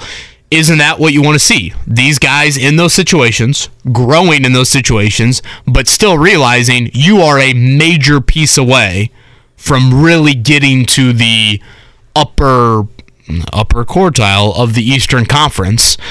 And that has to come, you would think, through the draft. Again, I know it's a little bit of a pessimistic way to look at it when you're 21-17, but it's definitely a thought that crossed my mind. Late in the game, there were seemingly every possession. I know it wasn't that, but there were a number of trips down the floor for Philadelphia that were thwarted by really good and active defensive plays from Miles Turner. His rim protection and his ability, I just, for the way this team has come together, the two guys that really made, I thought, the most consistent plays on the two ends of the floor to keep Indiana in that game last night were Miles Turner and Buddy Hield. And I know that the narrative is that they've got to flip these pieces. They've got to flip them. And contractually, things come into play there. I get it. But I think they're just playing and contributing at such a way with this group of young players that I think it's starting to look like, and I never thought I'd say this, but it's starting to look like perhaps whatever you would get in return for those two might potentially be better than the two players we're talking about. But they are a known commodity at this point that I don't know, Kevin, that you necessarily part with. Yeah, I think I'm there with Buddy Hield all the way. With Miles, it all comes down to the extension. For me, if he's not willing to sign it in the next month, I think you have to trade him. I just don't think you can get to free agency and think, you know what, our recruiting pitch is going to be better than Dallas's or whoever. And again, this is a discussion we could probably have in a couple of weeks with the trade deadline getting closer. One of the things, to your point about what Miles brings to you defensively, kind of goes back to a little bit of when I thought to myself, you know what, I think this Pacers team will be better than Vegas thinks. First off, I thought they just get better health injury-wise. Like they traded away guys that unfortunately have got a lot of brittle to their NBA careers, right or wrong. Maybe I'm being too harsh, but reality is guys like Brogdon and Warren and LeVert have missed a lot of games, and they're no longer here. Secondly, the Pacers were the worst team in the NBA last year in the clutch. I think they defined that by games within 5 points in the last 5 minutes. I thought inevitably they would just be better there. But Jake, to your point about Turner, I mean, remember, Turner missed a huge chunk of last season. It's almost like the Pacers have a couple closers on each end of the floor. Like the Colts have no closers outside of Gilmore. I mean, no one can close. They don't have a quarterback and a wideout that can go get a third down when it matters, and they don't have a defensive end that can go slam the door shut. Turner defends the rim, and if Nembhard and Halliburton just don't turn it over last night, the Pacers win that game. Turner is a closer on one end and erasing things, and then at the other end of the floor, and again, I know he wasn't it last night, but for the most part he has been. Halliburton has turned into that with his ability to either hit big shots or get in the lane and set somebody up for a big shot. When you have that on both ends of the floor, that is a big reason why the Pacers have been so much better in the clutch this season. And they just didn't have that last year on either end, whether it was Turner, obviously not out there because of his health, and then on the other end, whether it was Brogdon or even when Halliburton came here for those final months of the season, it was still, I think, so new and so fresh. It's just too much to expect him to be that guy for you. The Pacers now have that, and that is huge in the NBA where you have so many games, and the Pacers, I think, have been involved in a ton here lately that come down to those final few minutes. I had a conversation yesterday with Mark Monteith, who told me a great story. And I can't recall, Mark was telling me who had told him this story about Buddy Hield in Sacramento, and I can't remember who it was that was telling Mark this story. So I'm now telling a story that was told to Mark. But when Luke Walton was the head coach of the Kings, they had a video session, and they were going over some film of a game, and Luke Walton was getting really mad about their defensive play or lack of defensive play for Sacramento. And so he said, I'm done with you guys. I mean, I'm done trying to go over what you need to do to guard, so here's what we're going to do. Whatever I'm saying is falling on deaf ears, so I'm just going to leave. I'm getting up and leaving the room, and you guys can figure out. It might have been Halliburton, actually, that told this story, but you guys can just figure it out. You figure out what you're going to do to guard better. You figure out how our defense is going to get better and what we're going to do about the fact that we're giving up 130 points a game or whatever. And he walks out of the room. And there's like 10 seconds of silence, and Buddy Hield stands up and says, well, it just goes to show, fellas, we got to score more. And so that does not surprise me. So Mark was saying, though, he's like, it's interesting. Certain guys you label as they don't play defense until they get into a situation where they really have to. And I think Indiana has emphasized, you've got to D a little bit if you're going to play here. Carlisle, look at Isaiah Jackson.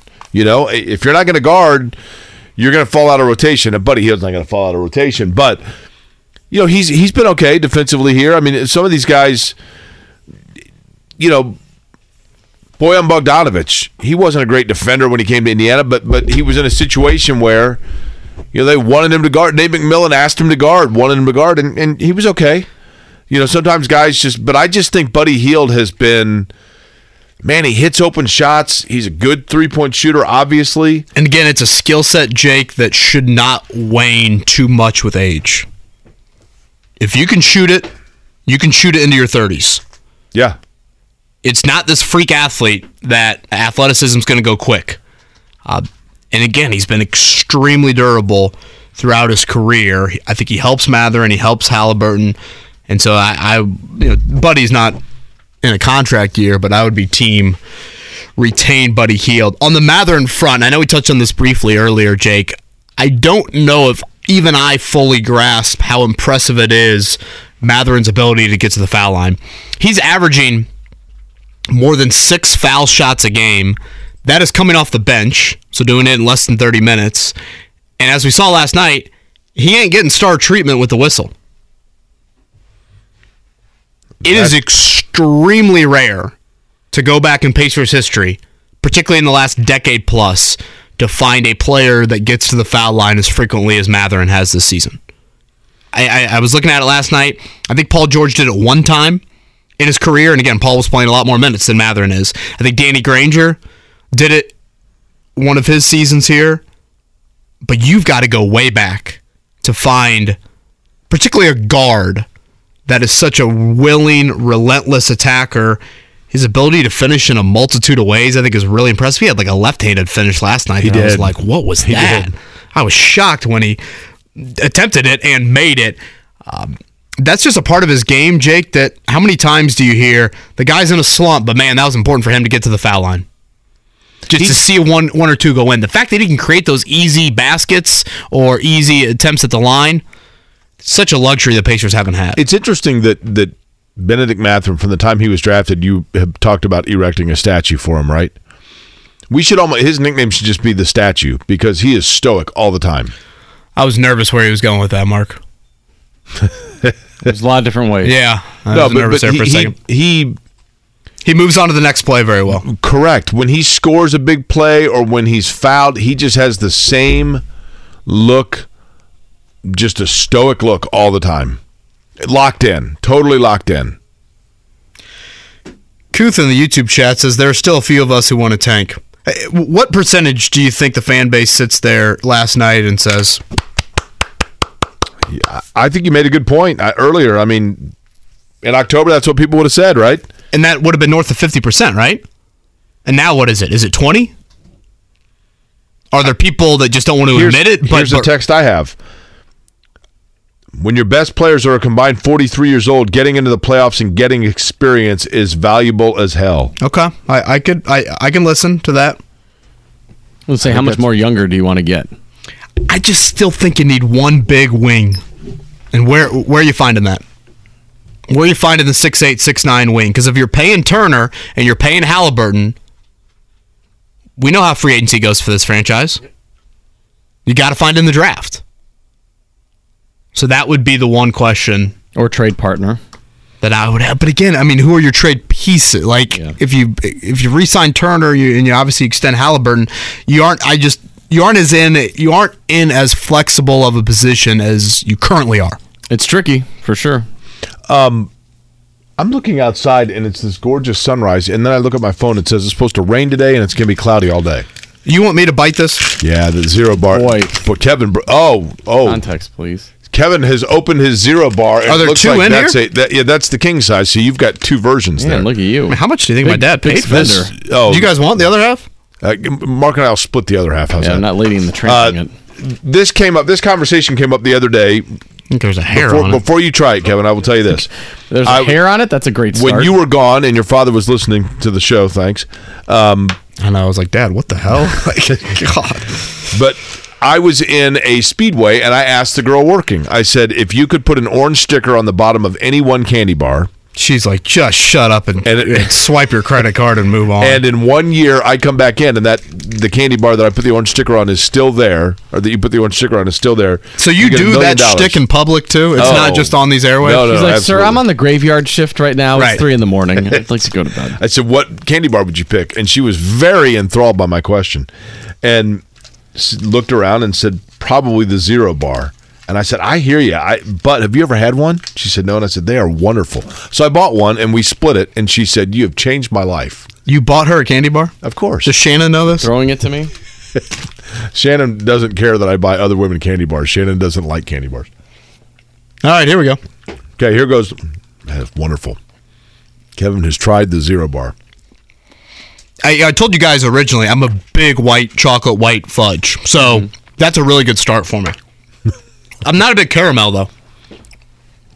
See, I said the detriments for the zero bar. Why people Should I turn my mic off while I chew? Why people pass it up is because, first of all, zero makes it sound like it's like a protein bar, and then the wrapper looks like Philadelphia cream cheese. So people are like, what's that? I don't want that.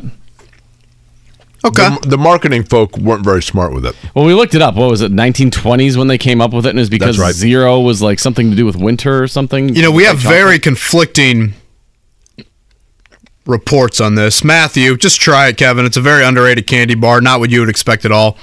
Greg, I tried it after listening. It's terrible. Greg's a communist. Now, it tastes like a Milky Way with white chocolate. 6.2. 6.2. Yeah, I said it's fine. It's nothing I would It's fine. I would not go out of my way to buy it. It's the soft chewiness of it that makes it good, right? Again, I'm not a huge caramel person, but... Well, there is a fairly substantial layer of caramel in there. But like I said earlier, Reese's has just gone in. Reese's has gone in there and said, we've got the most NIL money. Here you go. Well, they now make the Reese's cup with the Reese's Pieces in it, chipped in, and that doesn't work. Reese's Pieces you got to have just on your own. Do you know that I believe this is correct, that in the movie E.T., that they originally commissioned M&Ms and M&Ms declined? And Reese's Pieces, like, you can use ours, and it launched it. How good are peanut butter M&Ms? Yeah, they're pretty solid. I don't like the crisp M&Ms, the M&Ms with like the No. The Rice Krispies just in the middle? orange bag for me all day long. Yeah. All day long. Scott Agnes going to join us in 10 minutes. Did you see Isaiah Jackson last night, Jake, in Fort Wayne? I didn't see what he did in Fort Wayne. 24 and 12, 11 of 19 from the floor. Again, he is up there, it sounds like, for the game tonight as well. And then I thought Carlisle mentioned before the game last night that he might be up there for an additional game this weekend. So this could be kind of a long stay up there for him. I do feel like it's almost shifted to where Jalen Smith is now like the new potential backup 5 versus Isaiah Jackson. I think that's right. Yep. By the way, Neil Brown says Zero is the most underrated candy bar out there. Now, this guy's literally... I respect the hell out of Neil, but no. Neil is literally the chef of Indianapolis. Neil, right? I mean, when it comes to a palate, restaurants, yeah. No question. I mean, this guy is literally like when it comes to food, you give this guy finger paint and he turns it into the Sistine Chapel, right? Yeah, I'm telling Peyton Manning he doesn't know anything about football. Yeah, if he's down with the candy bar, then that's all you need to know. But again, his is impressive cuisine. We're talking about a gas station candy bar. I know this. Neil has always been very impressed with my palate.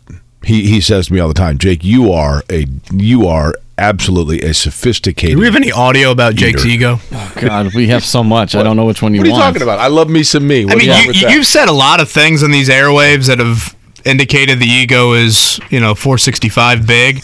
The fact that you just said a chef complimented your palate he tells me all the time. Near the top. He tells me all the time. He says to me, he's like, Jake, if there's one thing I know about you, you know fine food. He says that to me routinely. Almost every time I talk to him. God almighty. It's true. I love me some meat. I do. I'm surprised your head Not as fits much through as this Zero door Bar. when you walk in every morning. Did you give Mark some of the Zero Bar? Yeah. You did. I tried it before. I tried it last week. It was all right. Like I said, nothing I would seek out. It's fine. Kurt in Arkansas, who used to sell candy, we learned that also, Kevin, says, you are correct on E.T. and Reese's Pieces. You know your stuff when it comes to candy. I do. I'm a candy aficionado. You were naming candies that I've never heard of. The Necco wafer? He's never heard of the Necco wafer. No. Necco wafer I heard of. What was the one we talked about off air? Stick? Yeah. What the hell is that? Everybody's had a Chick-a Stick. No, they haven't, because I've never heard of it. It's like a Zagnut, but in a log form. I've never heard of Zagnut either. You see Jim Irsay yesterday, Jake, $25,003 to the DeMar Hamlin Foundation. And I have to admit, I was a little slow on the intake because I was like, $3? Yeah, jersey number. Did they try to beat somebody by $3? I'm like, oh, okay, yeah, that's right. He's jersey number 3. Mm-hmm. Yeah, I think we've said this a lot on this show and have several stories we can share about it, but there's no denying the philanthropic heart of Jim Irsay. Agreed. Sorry, I'm eating my... I was going to say... Looked over there and you look like a chipmunk. Yeah, thanks. All right, morning checkdown time here. The Morning Checkdown, brought to you by Ball State Basketball. Get your tickets at ballstatesports.com on 93.5 and 107.5 The Fan. If you've got problems with your nip, okay, not your nip. I got to bring you back down to earth sometimes. I always have that one in the ready. How about that? That one's always holstered. How about that, palate? Yeah. All right, Big Ten action tonight here locally. Some big ones. Purdue at Ohio State. That's 7 o'clock. Let's hear from Matt Painter on Purdue's response tonight. You don't want to forget some of the things you struggled at. When you don't forget it, you fix it and you get better because of it. But no matter if we'd won the game or lost the game, which we obviously did against Rutgers, Ohio State was going to be a tough game. You know what I mean? So that doesn't really affect much. You try to fix the things that you struggled with. But the other thing that pops up is a new team causes different problems sometimes. So you have to be aware of that. So that, again... In a library? Why was he whispering? 7 o'clock. I feel like Matt Painter always kind of has that tone to him. That's 7 o'clock tonight. Well, the next person we're going to hear, I've always said, I feel like Mike Woodson has a great grandfather voice. He'd be a great person to read a book. Maybe, Mark, to one of your... Tone Loc. One of your girls, Indiana. Am I wrong? I don't think Mike Woodson and Tone Loc have ever been... Hold on. Do we have Mike Woodson audio and the beginning of Tone Loc when he's talking about... Wild Thing? Well, when he talks about Funky Cole Medina and all the dogs coming Is he going to talk about Jake Funk? Alex from Stroh's, yeah, Jake Funk. Janice from the Muppets. It's IU and Iowa tonight at 9 o'clock. We haven't seen Trace Jackson Davis on the floor in a while. Here was Woodson earlier in the week on Trace's health. Yesterday was really the first time he's had some contact, and I thought he looked pretty good, but I won't know the extent of it until I get down there in the training room today and just see how he feels physically. But, he's been doing some things on the floor, but not a lot of contact. And yesterday we we had a lot of contact yesterday, and today we'll have a lot of contact. We'll scrimmage today and just kind of see where he is, providing that, he's feeling good about yesterday's practice. Now, just think in your head, I got Spuds McKenzie, Alex from Strohs. That doesn't sound just like that? IU needs All-American Trace Jackson Davis right now. Jake, Iowa's 8-6 on the year. They've lost 4 of 5, and their third leading scorer just stepped away from the team. Yeah. You hate to pencil anything in as like, a road win that you should have, but I mean, on paper, this is going to fall into one of the 4 or 5 easier road games you have. There's a time, and listen, I say listen way too much. McCaffrey leaving Iowa to focus on his mental health. I'm not making light of that by any stretch of the imagination, but the combination of the contribution he gives them on the floor when he's there and the way they're playing right now on a 3-game skid. If there's a time to go to Iowa, it's right now. There's still one more McCaffrey for those confused watching tonight. Connor is still on the team. I believe that's Jason Benetti and Bill Rafferty on the call coming up at 9 tonight. And we go a little something like this. Yeah, see, which one is it? Who's that? Is that Tone Loc or Mike Woodson? I can't tell the other difference. thing about Mike Woodson that's kind of amazing, his voice totally matches what he looks like. Oh, 1,000%. But it doesn't match what he looked like when he played at Indiana. When he was like a young guy like that. I mean, maybe your voice does change as you get older, but like that in no way, shape, or form sounds like what he looked like in 1980. Butler beats DePaul last night, 78-70. Eric Hunter with 23. That's a career high for the Indianapolis Tinley product. Over 1,000 points for his career. So congrats, I should say, to Eric Hunter on that. 2 in a row for Butler in the Big East. Again, last night in the NBA, it was the Pacers falling short in Philadelphia, 129-126 in overtime. 3-game win streak now for the Sixers. No Joel Embiid. He had a sore foot, but James Harden with 26, Tobias Harris with 29 and 10 boards. 4-game win streak snapped for Indiana. They are back at the Fieldhouse tomorrow night taking on the Portland Trailblazers. Week 18 in the NFL. It sounds like the schedule will go as expected, and nothing says Week 18 in the NFL like Nathan Peterman under center and David Blau under center. How about the Purdue product, David Blau getting a start? Hung around for a long time, Arizona will be where David Blau starts this weekend. AFC, NFC, let's quick look at the playoff picture there. In the AFC, again, you have that AFC South win the division coming up on Saturday night between Titans and Jags. For the 7th seed, the Patriots control things. They win, they're in. If they lose, Miami could get in. Pittsburgh, a little bit of a longer shot, could also get in.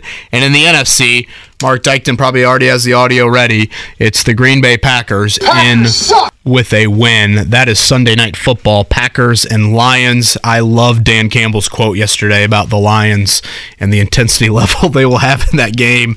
And he brought that up, or he was asked about that, because Seattle plays earlier in the day. If Seattle were to win, that would eliminate Detroit from possibly getting into the playoffs. Again, Detroit is at Lambeau on Sunday Night Football. Hey, Jake, Kevin is all wrong. The Zero Bar is incredible. When you mentioned it the other day, I bought one. My life is now complete. I literally believe Kevin and Mark are downplaying the Zero Bar just so they don't have to admit that you are 1,000,000% correct. Did you They're text both that going from home your today burner phone? and gorging themselves with the almighty Zero. Okay, when one of them has a stomach bug tomorrow, you'll know why. One of the more outrageous texts in the history of the show. I'm just telling you. Did you find out? Zero Bar is delicious. As a child, it was a long-time favorite. I've gotten away from it, but I'm going to buy one today. That from Bryson. Mark, as you see here, Jake, okay, he finally got to Bryson. He was thinking of a name, and he thought, you know what, Kevin hates Bryson DeChambeau. We're going to go with Bryson. I'm just telling you. Yeah. No, I mean, I would have fully admitted if it was good. It was fine. It was fine. I just probably wouldn't seek it out again. The more I have it, the more I realize why the cashier said that she'd put a sticker on the bar. Yeah. Excuse me? The cashier that you talked to. Right. The more that I eat it, the more I realize why no one touches it. Well, see, so you're dropping your score then. I am, yeah. I started 6.2. I'm down to a 4.6. Oh, wow. Yeah. Scott Agnes next to talk Pacers. Life is full of things to manage. Your work, your family, your plans, and your treatment. Consider Kesimpta, ofatumumab 20 mg injection. You can take it yourself from the comfort of home. If you're ready for something different, Ask your healthcare provider about Kesimpta and check out the details at kesimpta.com. Brought to you by Novartis Pharmaceuticals Corporation. Mike Woodson or Tone Loc? You tell me. I'm telling you. Which one is that? Is that Mike Woodson or Tone Loc? I mean, I know it's Tone Loc because I'm looking at it, but if you did like a blind hearing test, I don't know how blind hearing test doesn't make any sense. You could argue that they both sound similar. That's great. Really does. Tone Loc is still with us, isn't he? How about this from Eric in the YouTube chat? Kevin and Jake, lifelong Colts fan, recently moved to Tokyo. So y'all are my night show now.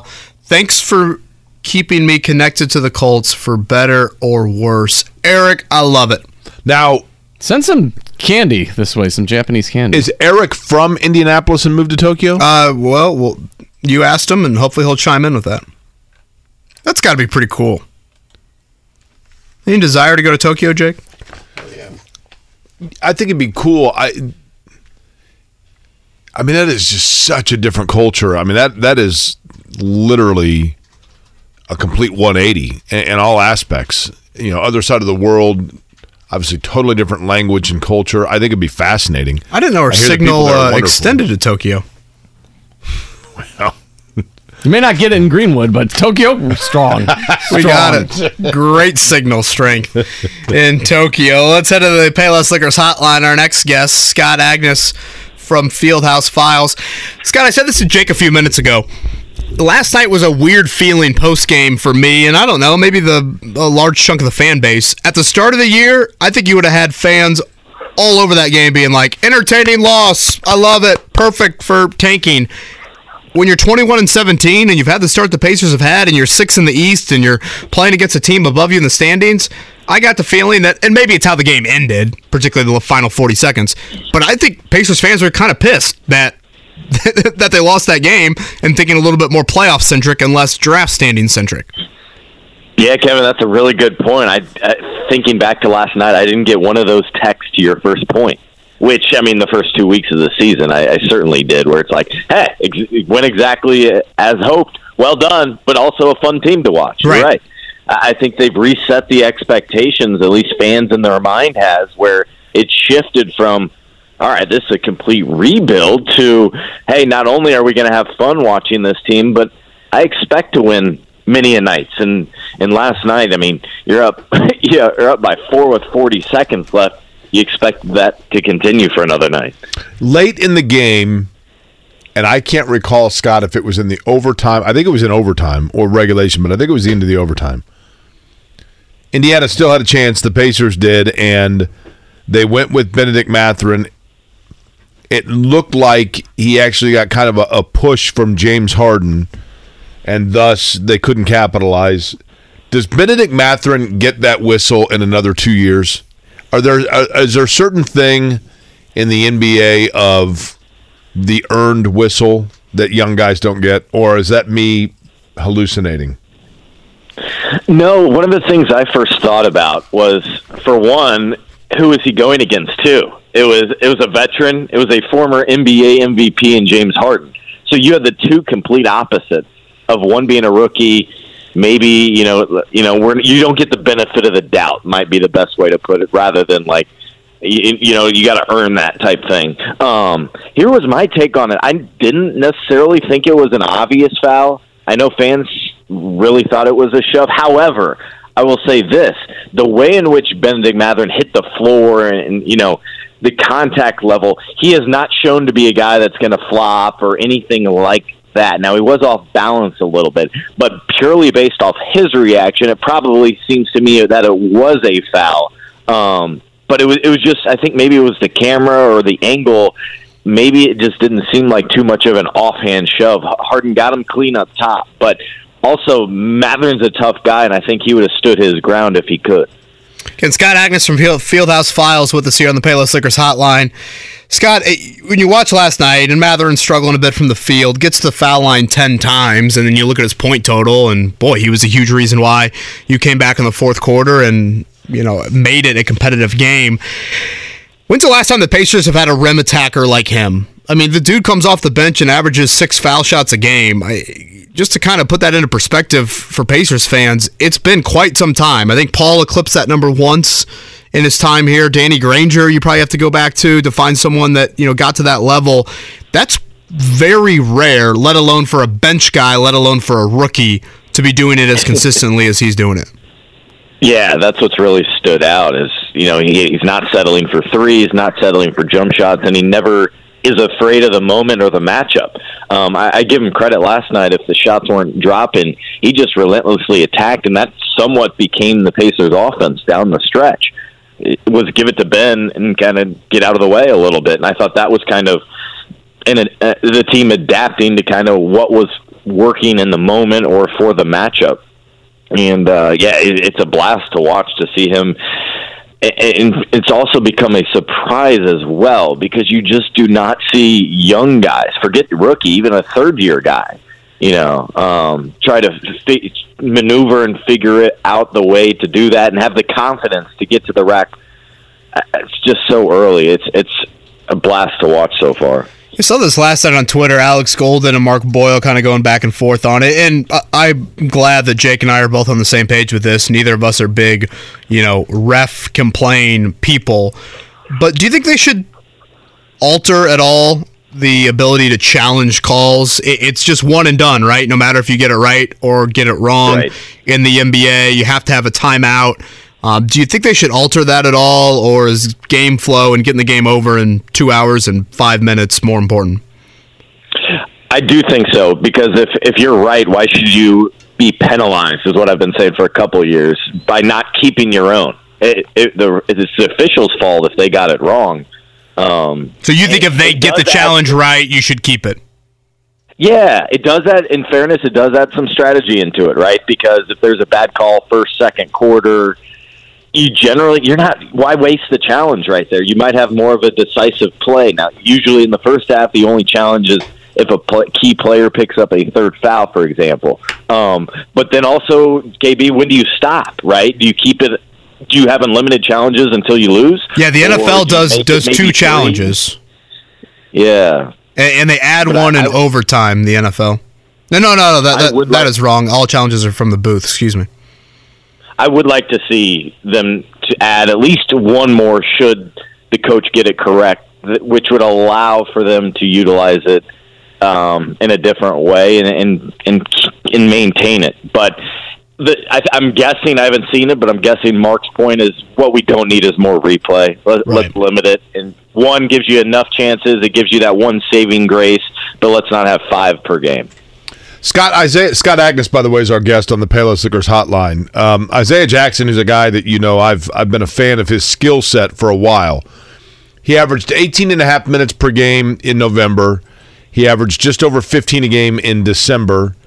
He averaged 13.5 per game in December 13.5, November 15.5, and then October in some games, 18. So his minutes have gone down is what I'm getting at. Is that because of what he's not doing or what other players around him are doing? I would say it's more what other players are doing, because what have you seen? You've seen the lineup shuffle a little bit. You're seeing a lot more guard play. You're seeing very little 2 big man lineups, right? 2 bigs in the lineup, meaning, Miles and Jalen Smith, which is exactly how this franchise, this team started the season. Touting, hey, Jalen, you're our starting power forward. He re-signs with them. We're just not seeing a lot of that. Instead, you're seeing basically them take advantage of so many good guards. They have as much as they have a problem with their bigs, with too many, the same thing is true with their guards. I mean, the guy that pops out is the guy in the same draft class with Chris Duarte, trying to find his game rhythm again after missing 21 games due to that ankle injury. And so what you're seeing is Andrew Nembhard start. You're seeing Aaron Nesmith start at the 4. Then Jalen Smith becomes the backup 5 behind Miles Turner. And Miles played well, especially protecting the rim last night, but that would have been one I wouldn't have been disappointed to see Jalen also be back in there, because he had played a pretty nice game to that point. But it's just, where do you work him in late in the game? They rather keep the smaller 4-guard lineup in there. And so that's more what this is a product of. And so then it leaves Isaiah. I mean, Goga's played, I think, 3 times in the last 18 games. Those 2 first-round picks right now are going without minutes. Kind of on that front, and again, Scott Agnes Fieldhouse Files with us. Is it too early to say, like, Jalen Smith is what we thought Isaiah Jackson would be? As kind of that young backup 5? No, I think that's way too early to get at. No, in terms of current role, yeah, that's absolutely what he is.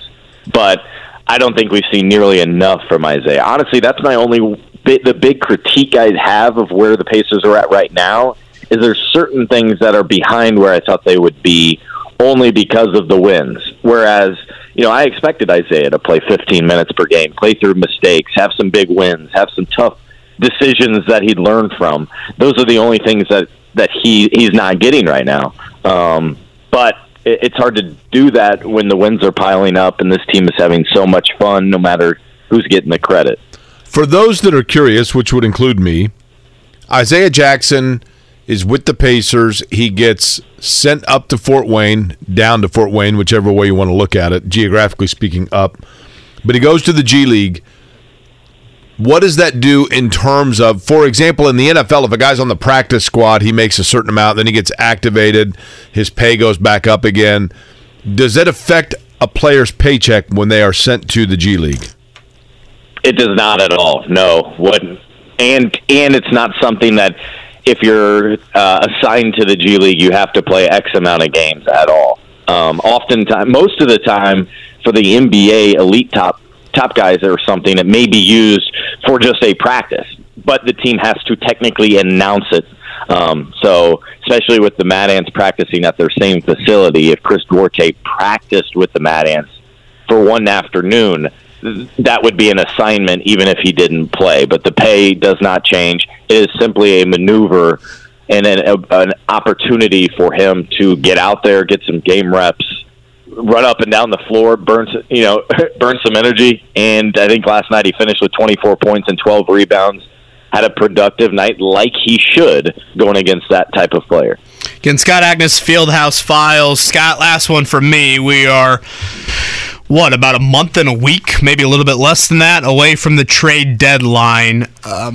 How much do you think what the Pacers do win-loss-wise over the next few weeks will impact that, / should that impact that? I don't, nor do I think it should impact that. I think what it's going to come down to more than anything is what kind of buyers are out there. The vibe that I've gotten right now is the Pacers really like where things are at, and more than anything, I'm not even specifically talking about the wins, losses. I'm talking about the energy, the chemistry, the makeup of the group in that locker room right now that if you're in the front office, you have to be very cautious about tinkering with a little bit. But then we all have that big picture in mind, right? So then I think it just comes down to what kind of offers are out there on whether you pull the trigger or not. I don't think there's specifically, calling around trying to move a guy. I haven't got that vibe at all. I think right now, actually, the vibe is quite the opposite. It's more let's stand still. Let's play, take it easy and see what's out there, but not be pursuing anything too hard right now. Any gut feel on Miles Turner in that contract extension? Nothing yet, no. I will say I did ask him the other day. Aaron Nesmith was talking about, hey, I'm having the most fun playing basketball I have in several years. Miles talked next. I sent that question to him as well, and he kind of sat back and was like, yeah, absolutely. This is a lot of fun, which suggests to me that he's content. He likes his current role. He likes his current group, and would allow for you to allow for him to want to rethink things. However, I think the biggest thing in all this has not changed, and it shouldn't if I were him, I think, and that's considering this is probably his largest contract that he's ever going to receive, so he would probably want to maximize those earnings, whether that's with the Pacers or elsewhere. Just depends on what kind of dollar figure he can command. And NBA trade deadline coming up in February 9th. Scott Agnes, Fieldhouse Files. Pacers, Portland tomorrow night at Gainbridge Fieldhouse. Scott, appreciate it. We'll talk to you, all right? I appreciate it, Jake. I have to drop to you. A couple people mention the zero bars. I know we texted a little bit about this. I'm telling you. I even had one delivered. I really enjoyed it. So no, wait, hold on. You don't mean that last part. Did you just say you enjoyed the zero bar? You enjoyed it because it was free. No, because it's a delicacy. Delicacy. It's a white chocolate. I'm a big white chocolate guy. Yeah, So that was good. With the caramel. It's very chewy. Is that a Jason Williams reference you just made right there, Scott? Scott, thank you, man. Thanks, guys. Scott Agnes, What right do you think there. Jason Williams is now? White chocolate. Where is he? Boy, you talk about a dude that he was a unique individual. He was Randy Moss's high school quarterback, right? They played.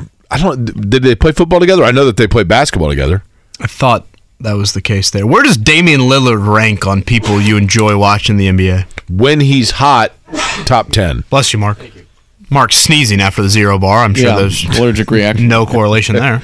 I would top 10. Yeah, when he's hot. I mean, when he gets it going, he's pretty amazing. You're going to see your guy Shaden Sharp tomorrow. Yeah, he's played well, hasn't he? Or coming off the bench, I think he's had a couple moments. I don't think anything. What about Dyson Daniels? He hasn't done much, right? Don't think so. You know the guy that has done nothing. Johnny Davis? Yeah.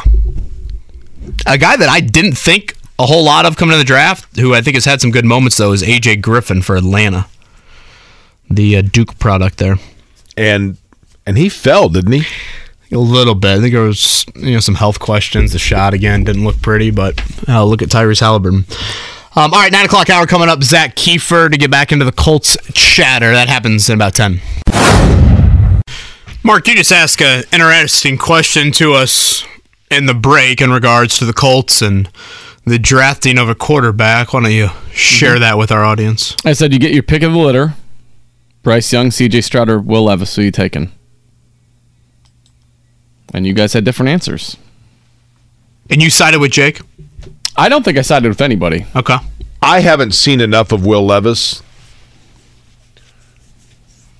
My suspicion is that Josh Allen is making Will Levis a lot of money, because I think Will Levis is one of those that maybe his output hasn't necessarily been at the level of the other two, but that he is seen as a guy that has the size and the athleticism and the arm strength. But I would go with C.J. Stroud of those three. I'm probably in the Bryce Young camp, but boy, C.J. Stroud really impressed me on Saturday. It's interesting when you think about Bryce Young and C.J. Stroud. Jake, C.J. Stroud could answer his biggest question, and he did that on Saturday. Bryce Young can't answer his biggest question. Bryce Young's biggest question is his height. He can't change it. C.J. Stroud's biggest question entering Saturday was, could you do things off script? Could you be the guy that kind of carries a little bit more of a burden when, the pass rush is in your face and you've got to do some things, not just X's and O's on the whiteboard. And boy, did he do it on the biggest stage. The unfair thing, it's fascinating because it's totally unfair to go back. In other words, Bobby Hoying's success or lack thereof in the NFL should not have any impact on C.J. Stroud's ability. But the label of the Ohio State quarterback and the lack of success they've had in the NFL draft, people are going to weigh on with C.J. Stroud. I mean, Art Schlichter. Yeah, you were looking up J.T. Barrett when I walked in this morning. Cordell Jones, Braxton Miller, Terrell Pryor. I feel like people hate Will Levis. I feel like he's going to be such a... It does kind of feel that way, doesn't it? Joe Germain. And you can go on and on. What a name. Craig Krenzel. Bear legend, right, Mark? He should go in the Ring of Honor if they had one. No Ring of Honor for the Bears? Troy Smith. Not yet. I mean, Troy Smith won a Heisman. It's quite a list that you've named there. I'm telling you. And so does Stroud really have anything in common with, like I said, Cardell Jones? I mean, really? They played at the same school. Okay, great. Dwayne Haskins. I think now the question becomes, again, Is it kind of an either-or, flip a coin with Young and Stroud? Is that how the Texans view it? Justin Fields pretty good. Where you look at the quarterback situation for other teams right now, it'd be Seattle above Indy. What does Arizona do with the Kyler Murray ACL?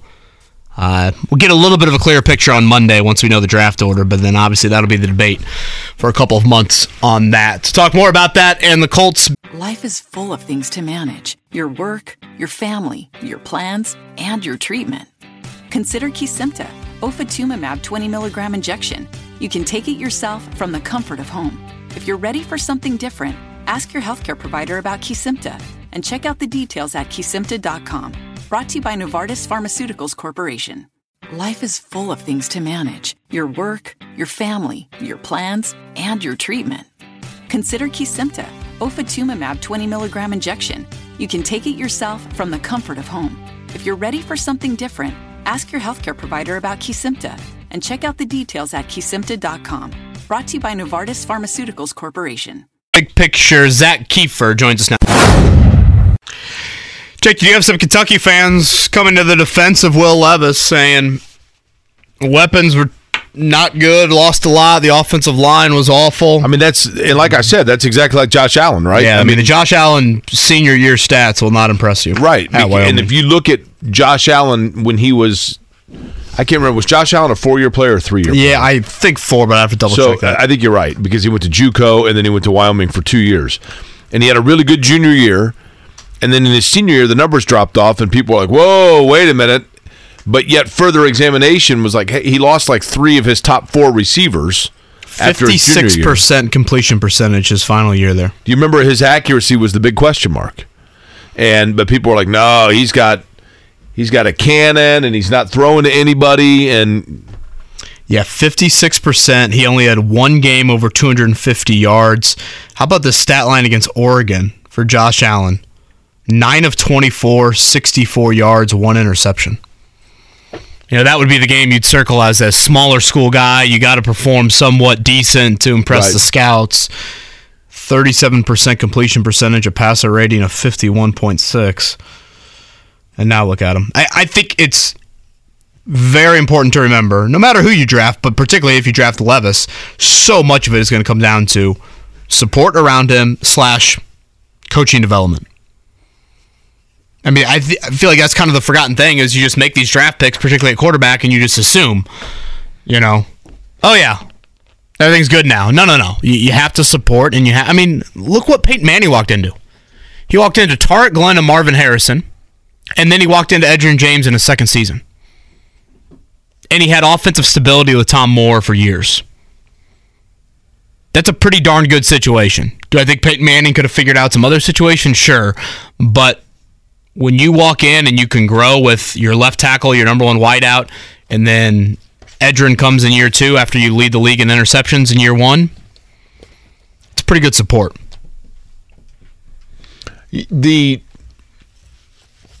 We're having the discussion as if it is a foregone conclusion that the Colts will have to use their first pick on a quarterback. But it does feel, does it not, like a foregone conclusion that the Colts are going to have to use their first pick on a quarterback? It does. This thought just popped in my head, and sorry to go down a different path, but Jake, if Jim Harbaugh called Peyton Manning, would Peyton Manning tell him to take the Denver job or the Indy job? Denver. Why? I do think that Peyton Manning, well, a couple of reasons. Number 1, Peyton Manning still lives there. I think that Peyton Manning has a tremendous place in his heart for the Colts. And I think that Peyton Manning has never gotten over the fact that he was released by them. And I don't know that Peyton Manning is, well, I do think that Peyton Manning can be petty or vindictive like that. But I also... What if he was able to separate that? Okay, if he was able to separate that, I think that he would still say to go with Denver, because even though they're under new ownership that we don't know in its entirety, I think that Peyton Manning would advise Jim Harbaugh that Denver, number 1, is a pretty good place to live. Number 2, has, and if you think people here are crazy about the Colts, you ain't seen nothing until you've been to Denver the way that they are about the Broncos. And number 3, I think it's a more stable franchise. I think Peyton Manning would tell Jim Harbaugh that the Denver Broncos have more solidarity within their front office than do the Indianapolis Colts. Talk more about this. Let's head to the Payless Liquors hotline. Zach Kiefer from The Athletic joins us. Zach, I want to go back to a question that I asked of Jake earlier in the show, and I don't really know the answer to this, and I don't know if you do either, but I feel like it's something that might matter or should matter. Are Jeff Saturday and Chris Ballard close? That's a good question. Like, I get that they kind of tried to hire Saturday previously as a position coach. I'm sure they've had conversations prior to this, but by all accounts, Ballard was not a fan of going that route as the interim coach. Right, yeah, and it was Ballard who was leading the charge to hire Saturday in the past. Now, this was as an offensive line coach, and there's a big difference. From my understanding, it was Ballard who was pushing that, and you can understand why on a lot of levels, and I don't think Frank was against that either. I think Frank Reich wanted to hire Jeff Saturday as well as an offensive line coach. I don't get the sense that they're super close as of right now. Obviously, this was Jim Irsay's call, and Jim Irsay hired Jeff Saturday because he liked him. And I think Chris Ballard, it has to be, because of the position he's in, a little bit more pragmatic, understanding, like, you know, I need to win. I'm the general manager who's on a hot seat. I need to win. And to win, we need a little bit more of a coach who's prepared. You can understand those reservations. But at this point, does it matter? Because we know who's pulling the strings behind the scenes. Is there, Zach, any possibility that as the volume increases of those that were critical of the Jeff Saturday interim hire, that would now be even more vociferous to say, see, we told you so? Is there any chance that increases Jim Irsay's desire to want to hire him full-time?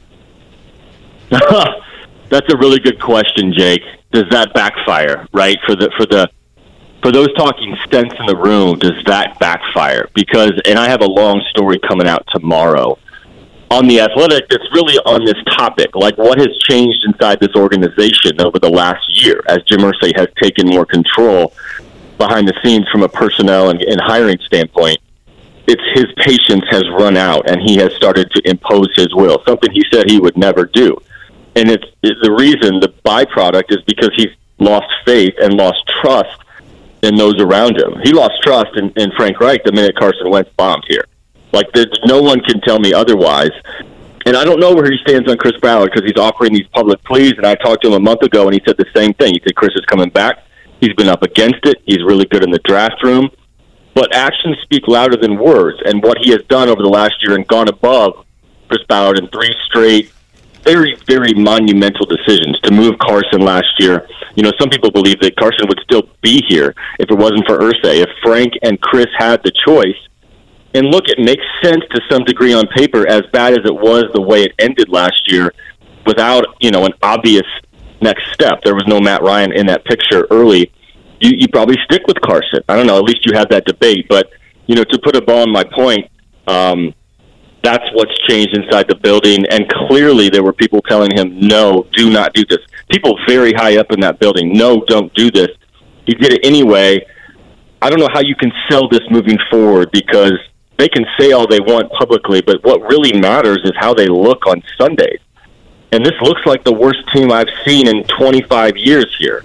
And it looks like they're checked out, and it looks like it's going to be a long road to get back to where they want to go. This is not going to just happen and turn in 2023.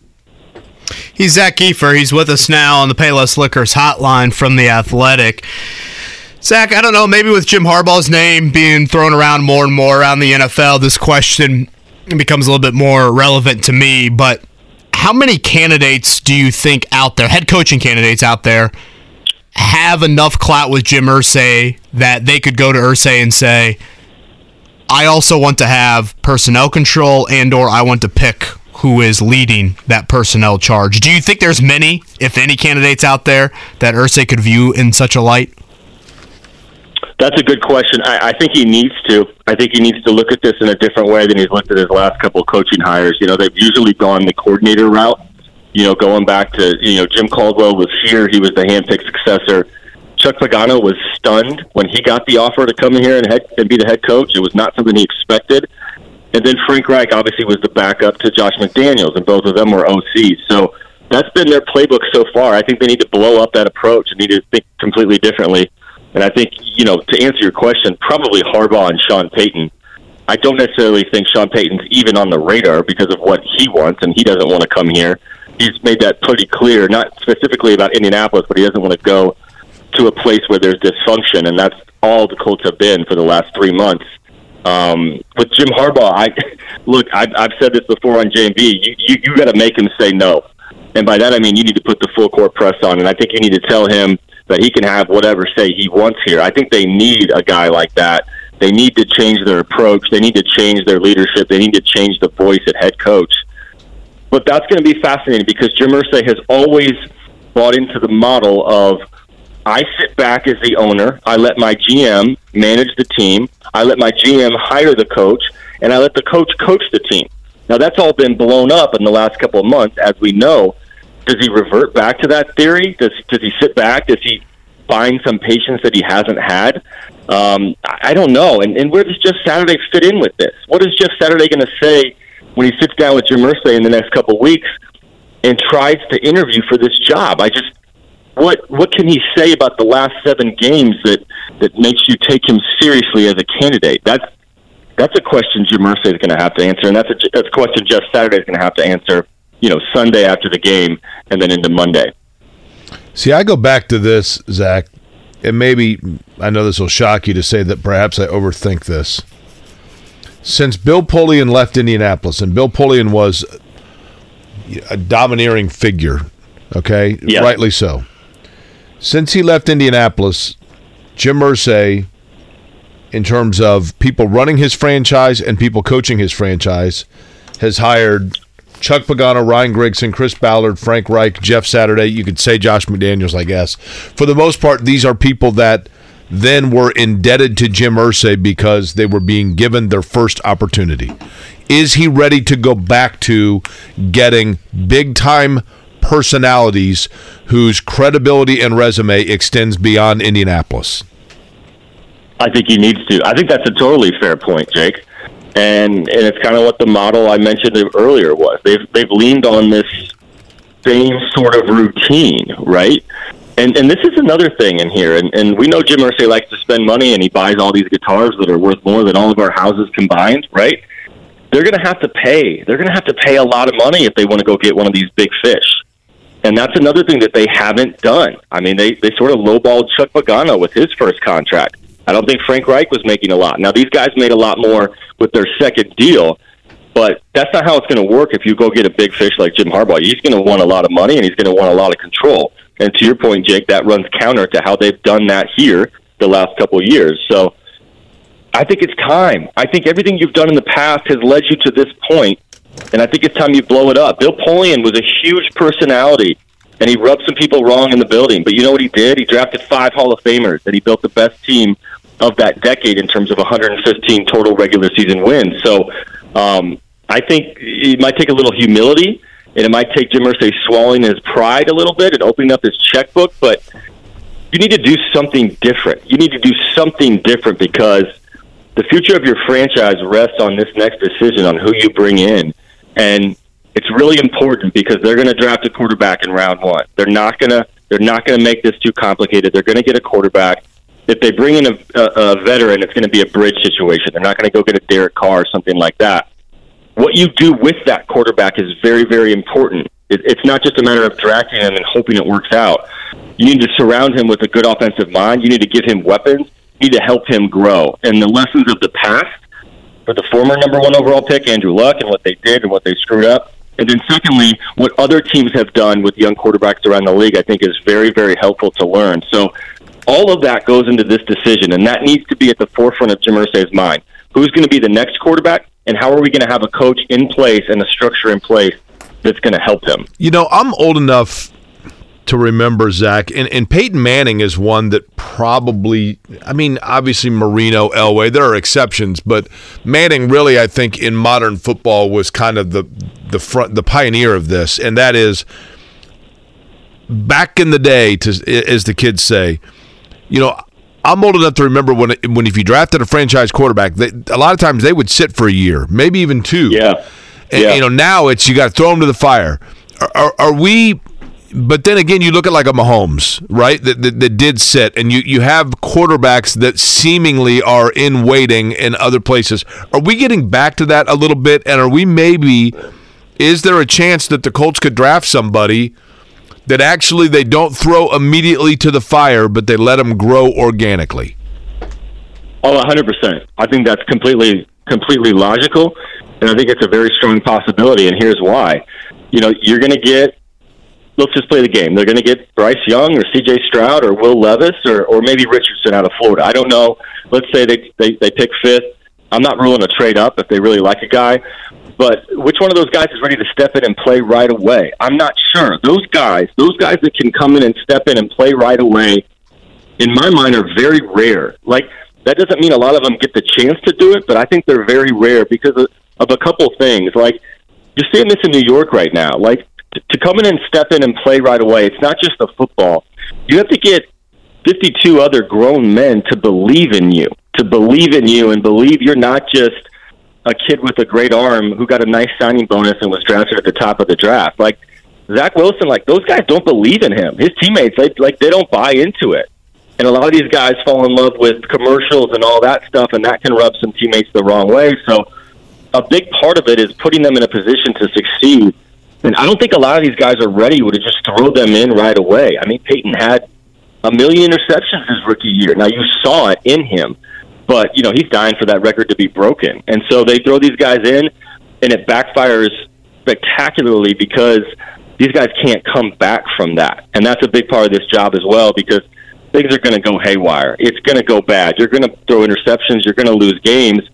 A lot of the job is how do you respond from that? And a lot of the best ones have shown us that they can do that. I remember Luck was the best at throwing a terrible interception and then bouncing back and looking great the next couple drives. And you're seeing that on a bigger picture with Trevor Lawrence, who had maybe the worst situation in all of football last year with Urban Meyer.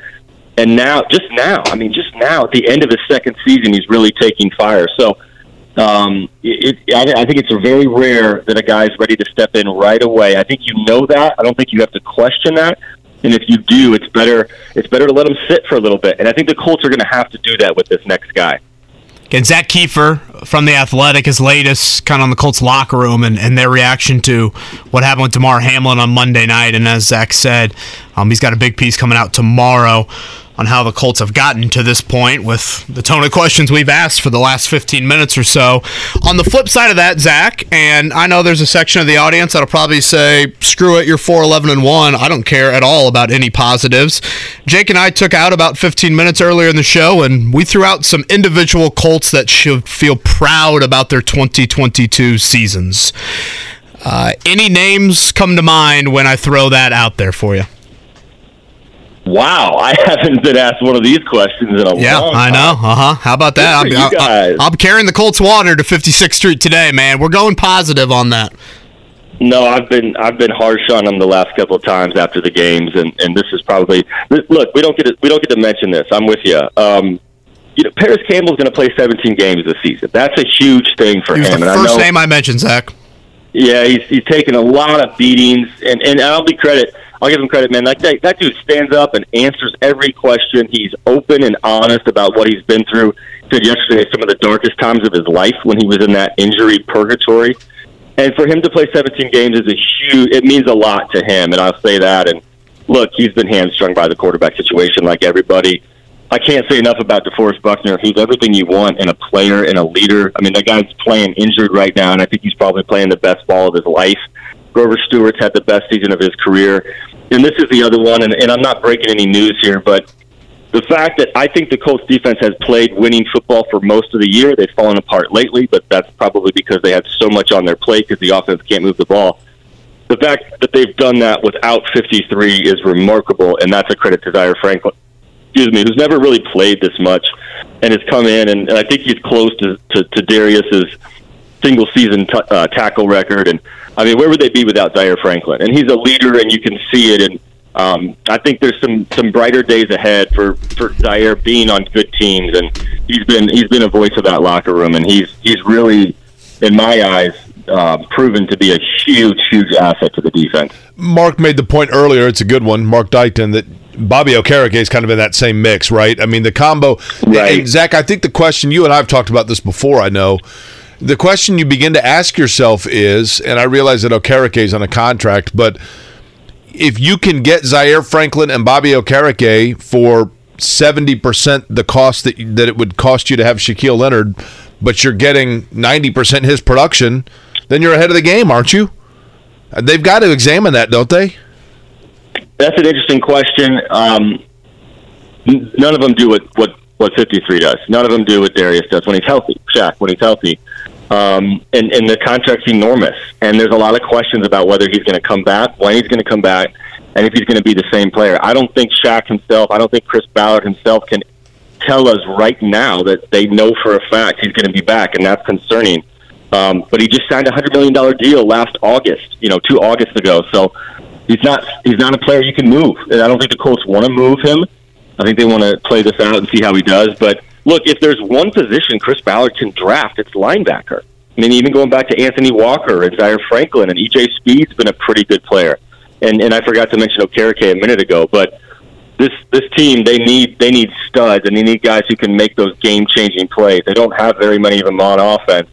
They don't have very many of them on defense this year besides Gilmore and Buckner, and obviously they've missed 53 as well. I want to get back to something we started with Zach Kiefer. Zach Kiefer, The Athletic, is our guest. He's on the Payless Liquors hotline. In analyzing and pontificating about Jeff Saturday and Chris Ballard, Chris Ballard's under contract. He makes a lot of money, and so I think that speaks for itself on his desire, so to speak. You think Jeff Saturday wants to come back and throw his hat in the ring for the permanent head coaching position? Are we just assuming that he wants to, or do you believe that is the case? Yeah, no, that's totally fair. We've asked him this. KB asked him this a couple of weeks ago, and he didn't hesitate, and he came out with a very strong answer. Yeah, I absolutely want to do this. A lot of conviction behind that. Yeah, and I think KB would probably agree with me. Like, when Jeff talks, he's pretty real with us. Like, he's not fake.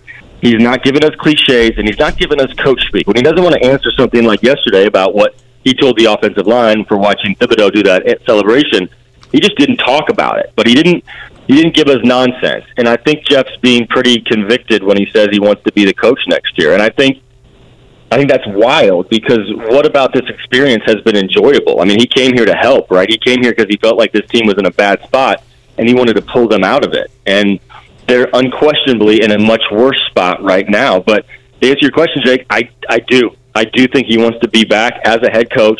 I think he wants to try for the permanent gig, and that's going to be really fascinating to see where he stacks up in this coaching carousel as Jim Irsay goes through interviews with other people who are more qualified and are going to have, these interviews are going to be completely different, right? Like, these other coaches are going to have completely different pitches, for lack of a better word, than Jeff Saturday, who's only been a head coach for 7 games now. Go back to that quote that Jeff Saturday had in that opening presser. I may be terrible at this, and after 8 games, I'll say, God bless you, I'm no good.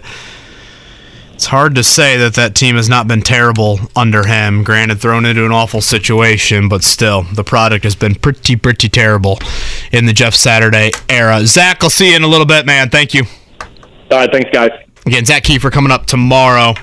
Full examination on how we've gotten here, and knowing Zach, that'll be a must-read over on The Athletic. I was thinking about this, Jake, when we were talking Josh Allen, or I guess Will Levis, C.J. Stroud, Bryce Young.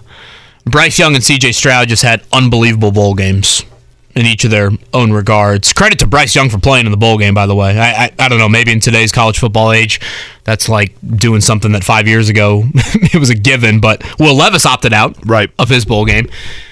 You look back at Baker Mayfield and Sam Darnold, who were drafted ahead of Josh Allen in 2018. Remember Baker Mayfield planting the flag at Ohio State and how great that game was for him? Sam Darnold gets USC to the Rose Bowl with a great performance against Stanford. Josh Allen's completing 50% of passes for Wyoming and having a 37% game against Oregon. It's what makes this process so fascinating and so difficult. You know? And again, I think a lot of that is the way that defenses play now, and more so the way that offenses play. The chasm between the college game and the NFL is greater than it was like when John Elway was coming out. So it is a harder evaluation to make at the most important position. There is more crapshoot involved now than there was 20 years ago, which is fascinating in the world of advanced tape scouting, but it is more so the case today than it was 25 years ago, where the college game is playing checkers and the NFL game is playing chess. Quite the process that'll play out here for the Colts coming up in the next few months. All right, pop quiz in about 5 minutes. A pair of tickets to see is it 10-4 now? Ball State Cardinals coming up. That is correct. Tomorrow night against Chirp. Akron. Michael Lewis's bond. We got to get Michael Lewis in South Bend, to be honest with you. Mike Bragg on Michael Lewis there. You were just opening the door. Anybody want this job? Yeah. Wait, not named Mike Bragg. That's kind of where we're at right now with the Notre Dame basketball program. Nonetheless, Ball State and Akron coming up Friday night. Again, a pair of tickets to our pop quiz contestant coming up here in a few. Let's do a morning check down. The Morning Checkdown, brought to you by Ball State Basketball. Get your tickets at ballstatesports.com on 93.5 and 107.5 The Fan. There were 4 state schools in action last night in college basketball. They went 2-2. On the short end, Valpo and Evansville losing to Northern Iowa and Missouri State respectively. But Indiana State now 5-0 in the Missouri Valley. They are 12-4 overall after a 76-67 win over Illinois State. The Trees have now won 3 straight. Cameron Henry and Julian Larry had 18 points apiece. Butler defeated DePaul last night. That's with an L, not the W. 78-70. The Dogs now 10-6 overall. They are 2-3 in league play. Eric Hunter had 23. Jaden Taylor 16 points for Tad Modesty. 1,000 points for Eric Hunter in his career. So congrats to the Tinley product on that. Looking ahead to tonight, Jake, I asked it of you earlier. For those that missed it, Indiana, Purdue, 1.5-point underdogs in their respective games. Purdue's at Ohio State. Indiana's at Iowa. You said if I gave you $10, you'd put it on Indiana? Of Indiana or Purdue? Yeah, based off the opponent, it sounds like more than anything. Exactly. That's straight. Iowa right now. If there's a time to catch Iowa, it's right now. They've lost 3 in a row. Their third leading scorer is not going to be there. And I do think Ohio State's a really good opponent, especially on the road. I think the world of Purdue, but I think that's a tougher game. Curious to see how Purdue responds after Monday night, and then for Indiana, the health of Trace Jackson-Davis after he missed a couple of those games there around the Christmas season. Pacers last night in Philly, they lose in overtime. They were down double digits entering the fourth quarter. They come back. They have a 4-point lead with 40 seconds to go. And Andrew Nembhard has the basketball. Jake, if you would have just frozen that screen right there, I would have been like, no doubt the Pacers win this game. Yeah. I mean, I trust Nembhard as much as I trust Halliburton. I agree. And all of a sudden, some awkward handoff to Halliburton. They get a steal. Philly lays it in. Halliburton comes down, turns it over the next possession. Another easy basket the other way. Pacers lose in overtime. Benedict Mathurin and Buddy Hield were big pieces of the Pacers getting back into that game. But their 4-game win streak snapped. No Joel Embiid, by the way, for Philly. I'm trying to think of what else there is to talk about.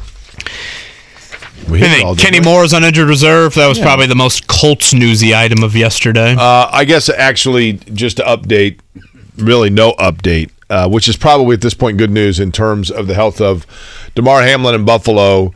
To loosely paraphrase a number of different people who have updated, that includes both his marketing agent, that includes family members, and then the Buffalo Bills with a statement. He is showing progress, but nothing definitive in terms of exactly what that progress is, but he is still in intensive care and in critical condition in the hospital in Cincinnati. Sounds like Week 18 will unfold how the schedule looks right now.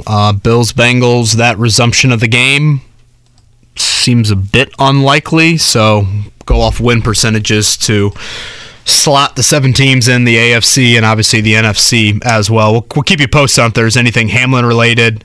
Sounds like his dad spoke to the Bills team yesterday via Zoom. Bills players were very appreciative of hearing from someone so close to Damar Hamlin. But yeah, small steps in the right direction on that front. All right, it's pop quiz time. 317-239-1070. As we said, a pair of tickets to see the Ball State Cardinals take on the Akron Zips tomorrow night from Worthen Arena, along with Jiffy Lube Oil. Life is full of things to manage. Your work, your family, your plans, and your treatment. Consider Kesimpta, ofatumumab 20 milligram injection. You can take it yourself from the comfort of home. If you're ready for something different, ask your healthcare provider about Kesimpta and check out the details at Kesimpta.com. Brought to you by Novartis Pharmaceuticals Corporation. Change. Give us a ring. Pop quiz next. Quiz with Kevin and Query. Brought to you by Jiffy Lube, Indiana's favorite oil change since 1985. Scotty, how are we looking for today's pop quiz? Pretty tough. The description from Scotty J. In Scott Johnston lingo, I'm shocked we have 3 people still on the line. What makes you determine why you want to make it tougher for people? Your mood or just? I just whip up the questions. I don't. Well, and then you're like, that's a doozy. The quiz comes to Scotty. Scotty doesn't. That's right. Go to the quiz. Looking at the questions, I can see why Scotty said that. Number 5. I've actually been to that park, not Stadium Park. Beautiful down there in that neck of the woods. I haven't looked at it yet. Is your mic on? I'm sorry, I haven't looked at it yet. On. How many times a show do you think that happens? Quite often. I know how to do one thing: talking to a microphone. Well, you just failed. What are you talking about? I don't control the buttons. Botch that whole thing. I never touch the buttons. I'm blaming you for that. No, I don't think that's right. You and Mark have had a bit of a contentious 24 hours. Boy, he went after me in the text. There was a group text. There was a word that I didn't want Rosie to see on the phone yesterday from Uncle Jake. And if I'm not mistaken, you and any apology? Were you in the wrong for that? I was wrong. No, I don't think so. Oh. All I know is one time I had a nick, I had a paper cut, and I was bleeding. And I mean, it was things were getting dicey. I was getting lightheaded, and Mark on the air said to me with great concern about my blood thin induced hemorrhaging. He said, and I quote, "Get your life together." I did get you a napkin, though. Well, thanks. I went to the first aid kit. It was out of stock, so I grabbed you a napkin. Yeah, I didn't think I'd side with Jake on this one, but there was that time where Mark was, I believe, pleased that my grandma was no longer here. That's not true. I did that. That is a misinterpretation, my friend. I recall that as well, yes. Again, burial site, either 32 for Edrin or 88 for Marvin, for those that forget the story. Your exact quote was, she was dead serious. And I said, was that a play on words? And you said, what? And I was saying, I was like, you're talking about graveyards. You said dead serious. The audio does not lie. I know it's somewhere in the archives that we can dig up. I've got it here. I'll find it. Scotty's dig it up, he says. Yeah, dig it up. There we go. That's good. Scotty calls this one of the tougher pop quizzes in a while. Jake, a number, what do we got? Now we got 4, 1 through 4. We'll go with Tua. Kyle. Yep. What's up, Kyle? How's it going? Kyle, Happy New Year, man. Are you a New Year resolution human being? I'd have to say no, because every time I set something, it never works out. I totally hear you there. You should do the opposite then. Sounds great. Kyle, how old a fella are you? I'll be 37 the 9th. Oh, nice. Happy early birthday, man. Any plans? Soak up some sports. That's about it. I thought he said smoke up some sports, and I was like, too. well, Kyle, well, okay, that's a couple shops around town. Nothing wrong with that. There. So your high school graduating class of what, 03, somewhere in there? 04? Did we lose Kyle? No, he's there. 2004. 2004? Yep. And what high school was that? Roncalli, okay. And they're no longer the Rebels, right? Aren't they the Royals now? Is that right? Yeah, correct. Pretty good football program when you were there. Yes, definitely. Bruce Seifried's coach. Mm-hmm. Did you play there? Yes, I did. Okay. All right. Fair enough. All right, Kyle, you ready for question number one? Would you like for me, that would be Jake, to lead you off, or would you choose Kevin for question number one? Let's go, Jake. All right. Here we go. Question number one. The top-ranked Purdue Boilermakers travel to Columbus to face number 24 Ohio State tonight. These two teams have played 183 times, and one of them has 92 wins. The other has 91. Which one leads the all-time series?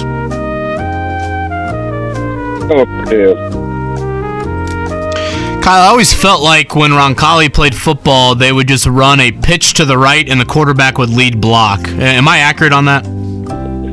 I would say so. It was a very popular play for Roncalli. It was very effective as well. You want another guess at number one, by the way? Sure. Let's go with Ohio State. Okay, Ohio State it is. All right, number two. Which team currently owns the worst record in the NBA? Rockets, Pistons, Hornets, or Spurs? The Pacers will see this team on Sunday. Rockets. Let's go with Spurs. Okay. Question number three. There have been 6 NBA players to score 55 or more points in a game this season, already the most in league history. Which of the following guys that I'm about to name does not have a 55-point game this season? Joel Embiid, Anthony Davis, Devin Booker, or Nikola Jokic? Go with Devin Booker. Okay. Yes. Number 4, some really interesting stats here, Scotty, in this pop quiz. Number 4, on this day in 1964, the San Diego Chargers recorded the largest blowout in the history of the American League Football Championship game. Who did the Chargers beat 51-10? And Colts fans were rejoicing. Houston Oilers, Boston Patriots, Buffalo Bills, or New York Jets?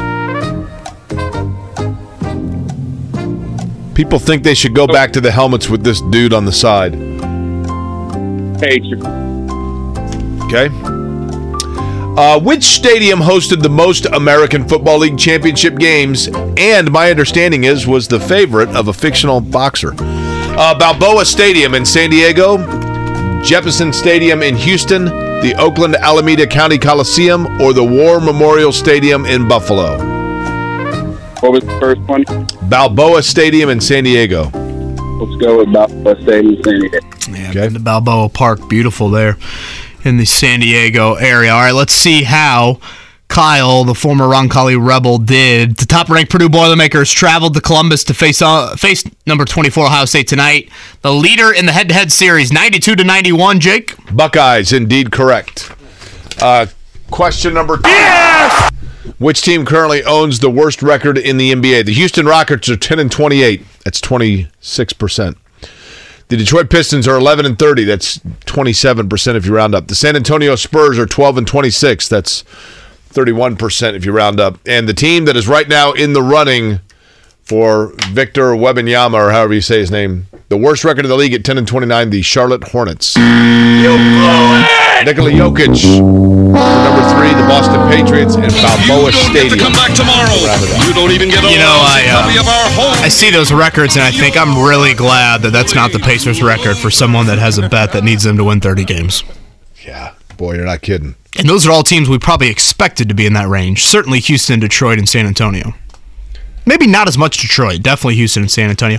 That Purdue stat is wild to me, Scotty.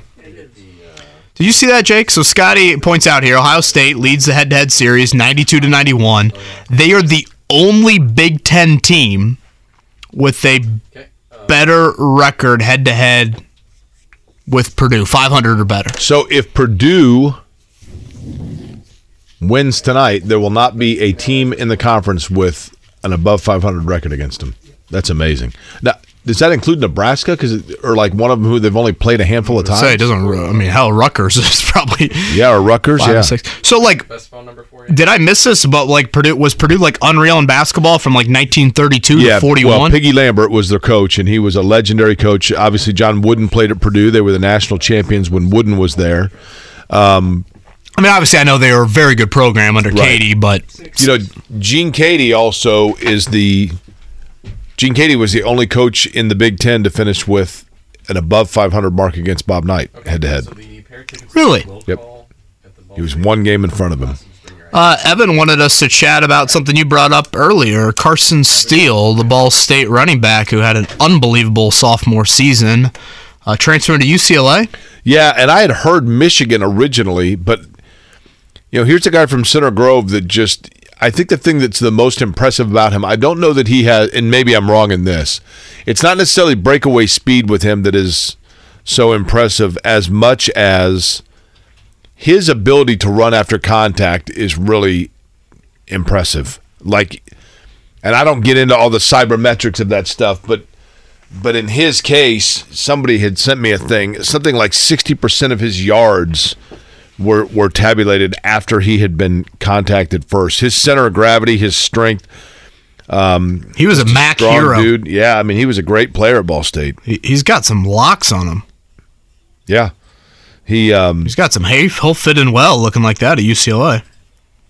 I think people naturally think he's going to UCLA and he probably won't get a lot of rest. I don't know, man. I think Chip Kelly. Yeah, they may use him. I mean, he may be a player out there. You obviously understand his reasoning for transfer, but man, you just feel bad for these mid-major programs to where the best player just leaves.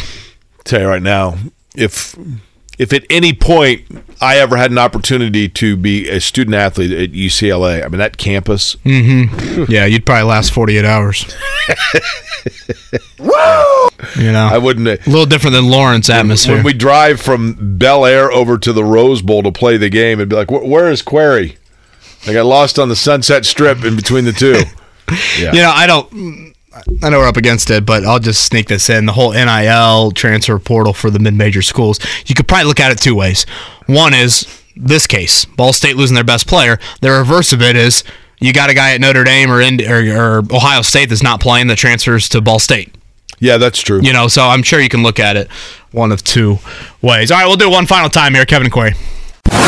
Life is full of things to manage. Your work, your family, your plans, and your treatment. Consider Kesimpta, ofatumumab 20 milligram injection. You can take it yourself from the comfort of home. If you're ready for something different, ask your healthcare provider about Kesimpta and check out the details at kesimpta.com. Brought to you by Novartis Pharmaceuticals Corporation. It's not often I ask for fantasy football advice because, frankly, who cares? But whatever. We've ended the show with more obscure topics, so here we are. I'm in a league with some buddies. Was fortunate to be in the championship game. Wait, this league's still going on in Week 18? That's a red flag. No. I'm talking about this past week. Okay. Fortunate to be in the championship game. When the Bills and Bengals game was stopped on Monday night, I had a 22-point lead. You know how they do the projected points? Correct. I was projected to lose by 8, though. He had Joe Burrow, Jamar Chase, and Joe Mixon, heavy Bengals team. I had Stephon Diggs still left in the game. How should we handle the winner? Okay, here's what you do. I should say I think we've decided what we're going to do, but some people in the league disagree with how we handled it. What I would do is simply take the average of the last 5 games of all of the players involved and then plug the average in as if that was their performance in the game and see who won. Should we take their Week 18 output and put that in? That's not bad. We ended up splitting the pot. Okay. Is that soft? No, I think that makes sense. Again, I had a 22-point lead, but was projected to lose by 8. Have you ever done, speaking of sharing the financial pot with buddies, I've only done this once. I'm not saying, hopefully it's not illegal. Have you ever gone to a baseball game and played the dollar bill home run challenge? No. Fill me in. You take a cup. Say it's the 3 of us. Well, Scotty's here too. The 4 of us. So we go to a Reds game. You take like a moose cup, and at the beginning of each half inning, so you've got to bring with you $18. Okay. Well, you've got to bring more than that, but at the beginning of each half inning, every guy puts $1 in the cup. And with each batter, you pass the cup. And if you're holding the cup when someone hits a home run, you get all the money. And then everybody throws another $1 in. I was always wondering why you Indy Star guys always sat in the upper deck at the Indians games. Can't be doing that behind home plate there. People are going to be looking at you. That is quite the game. That's a fun one. That's degenerate. Yeah. To be honest. I did it at a bachelor party. And that's like a little credit card roulette. I'm not going to say any names. I did it at a Cubs game at a bachelor party, and at the time I was really scrapping to make ends meet.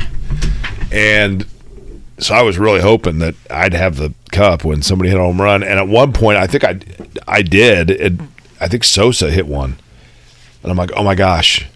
And it was substantial. And they're like, wow, it's a bachelor party. You got to give the money to the bachelor. Like, if you had a bachelor party, where would you go? Oh, man, I mean, at my age, well, I don't know. Doesn't the best man put that together? Yeah, but yeah, we'll get what was the fake name you brought up earlier? Tom Savage. Yeah, get him in. Yeah, we'll South Dakota. He's not showing up. It will be him or Byron. It's probably by committee at this point, right? Where are you going? Are you going Vegas? I'm not a bachelor party guy per se, but my guess is that all of my buddies, because they're all married and miserable, are going to use my bachelor party for a reason to get out for the weekend. They're all like, sweet, we're taking your bachelor party to New Zealand. Why New Zealand? Because Marcus lives there? No. I hope a lot of Jake's friends, significant others are tuning in here to round it out. Jake said you're miserable. Well, Mrs. Savage tuning in from Sioux Falls right now probably isn't too fond of that. Tom's divorced. There you go. Say no more. Yeah, By the way, did you tell me, speaking of couples, did you tell me that the U.S. soccer team, there's some controversy amongst a bachelor and best man formerly in their past lives, and now they're upset about let me see if time? I can explain this here in about 90 seconds. Okay, Greg Berhalter, U.S. soccer manager, him and Claudia Reyna, great friends growing up as players on the U.S. national team back in the day. Claudia, and therefore great friends, their wives are great friends, so they kind of grow up together as families. Claudia has a child named Gio. Gio plays for Greg Berhalter on the recent U.S. men's national team in the World Cup. Gio, intriguing talent, does not get in for the U.S. men's national team. There are a lot of questions about that. I think Greg Rakestraw talked about that with us on his Friday appearances. It comes out that Greg and Gio had a little bit of a dispute in practice. Well, when not too happy about, whatever, his work ethic, et cetera, et cetera. Well, Mrs. Reyna decides to bring up a story that in 1991, Greg Berhalter kicked his then-girlfriend in the leg outside of some establishment. So Greg has to release a statement explaining what happened in 1991 and why him and his then-girlfriend, basically a tell-all of how they broke up for a few months after that. He went and saw a therapist, this and that. They got back together eventually. They've lived and been married together for now 25 years, and he is now taking a leave of absence, or maybe U.S. Soccer told him to take a leave of absence while they're looking into this. And this comes down to a kid's playing time. And as someone tweeted yesterday, does this not define youth sports, particularly soccer in America? Parent not happy because kid isn't playing. So let me expose the head coach. And ruin a friendship in the process. Don't condone kicking anyone, particularly one of the opposite sex. Having said that, 1991 looks like Greg and Mrs. Berhalter have it handled pretty well. You want to know why it's becoming harder and harder to find people to coach your kids or officiate them? Yeah. Say no more. There you go, right? You ever heard of mound ball? My father-in-law was just texting me about it. Almond Joy ball I played once. Between innings, when defenses run off the field, they always throw the ball to the pitchers. If it stays in the dirt, you win the money. Correct. If it rolls off of the mound. Yeah, that's a big one. Boy. That's great. Say no more, Mike Lovers. There you go. All right, we'll talk to you tomorrow. See you guys.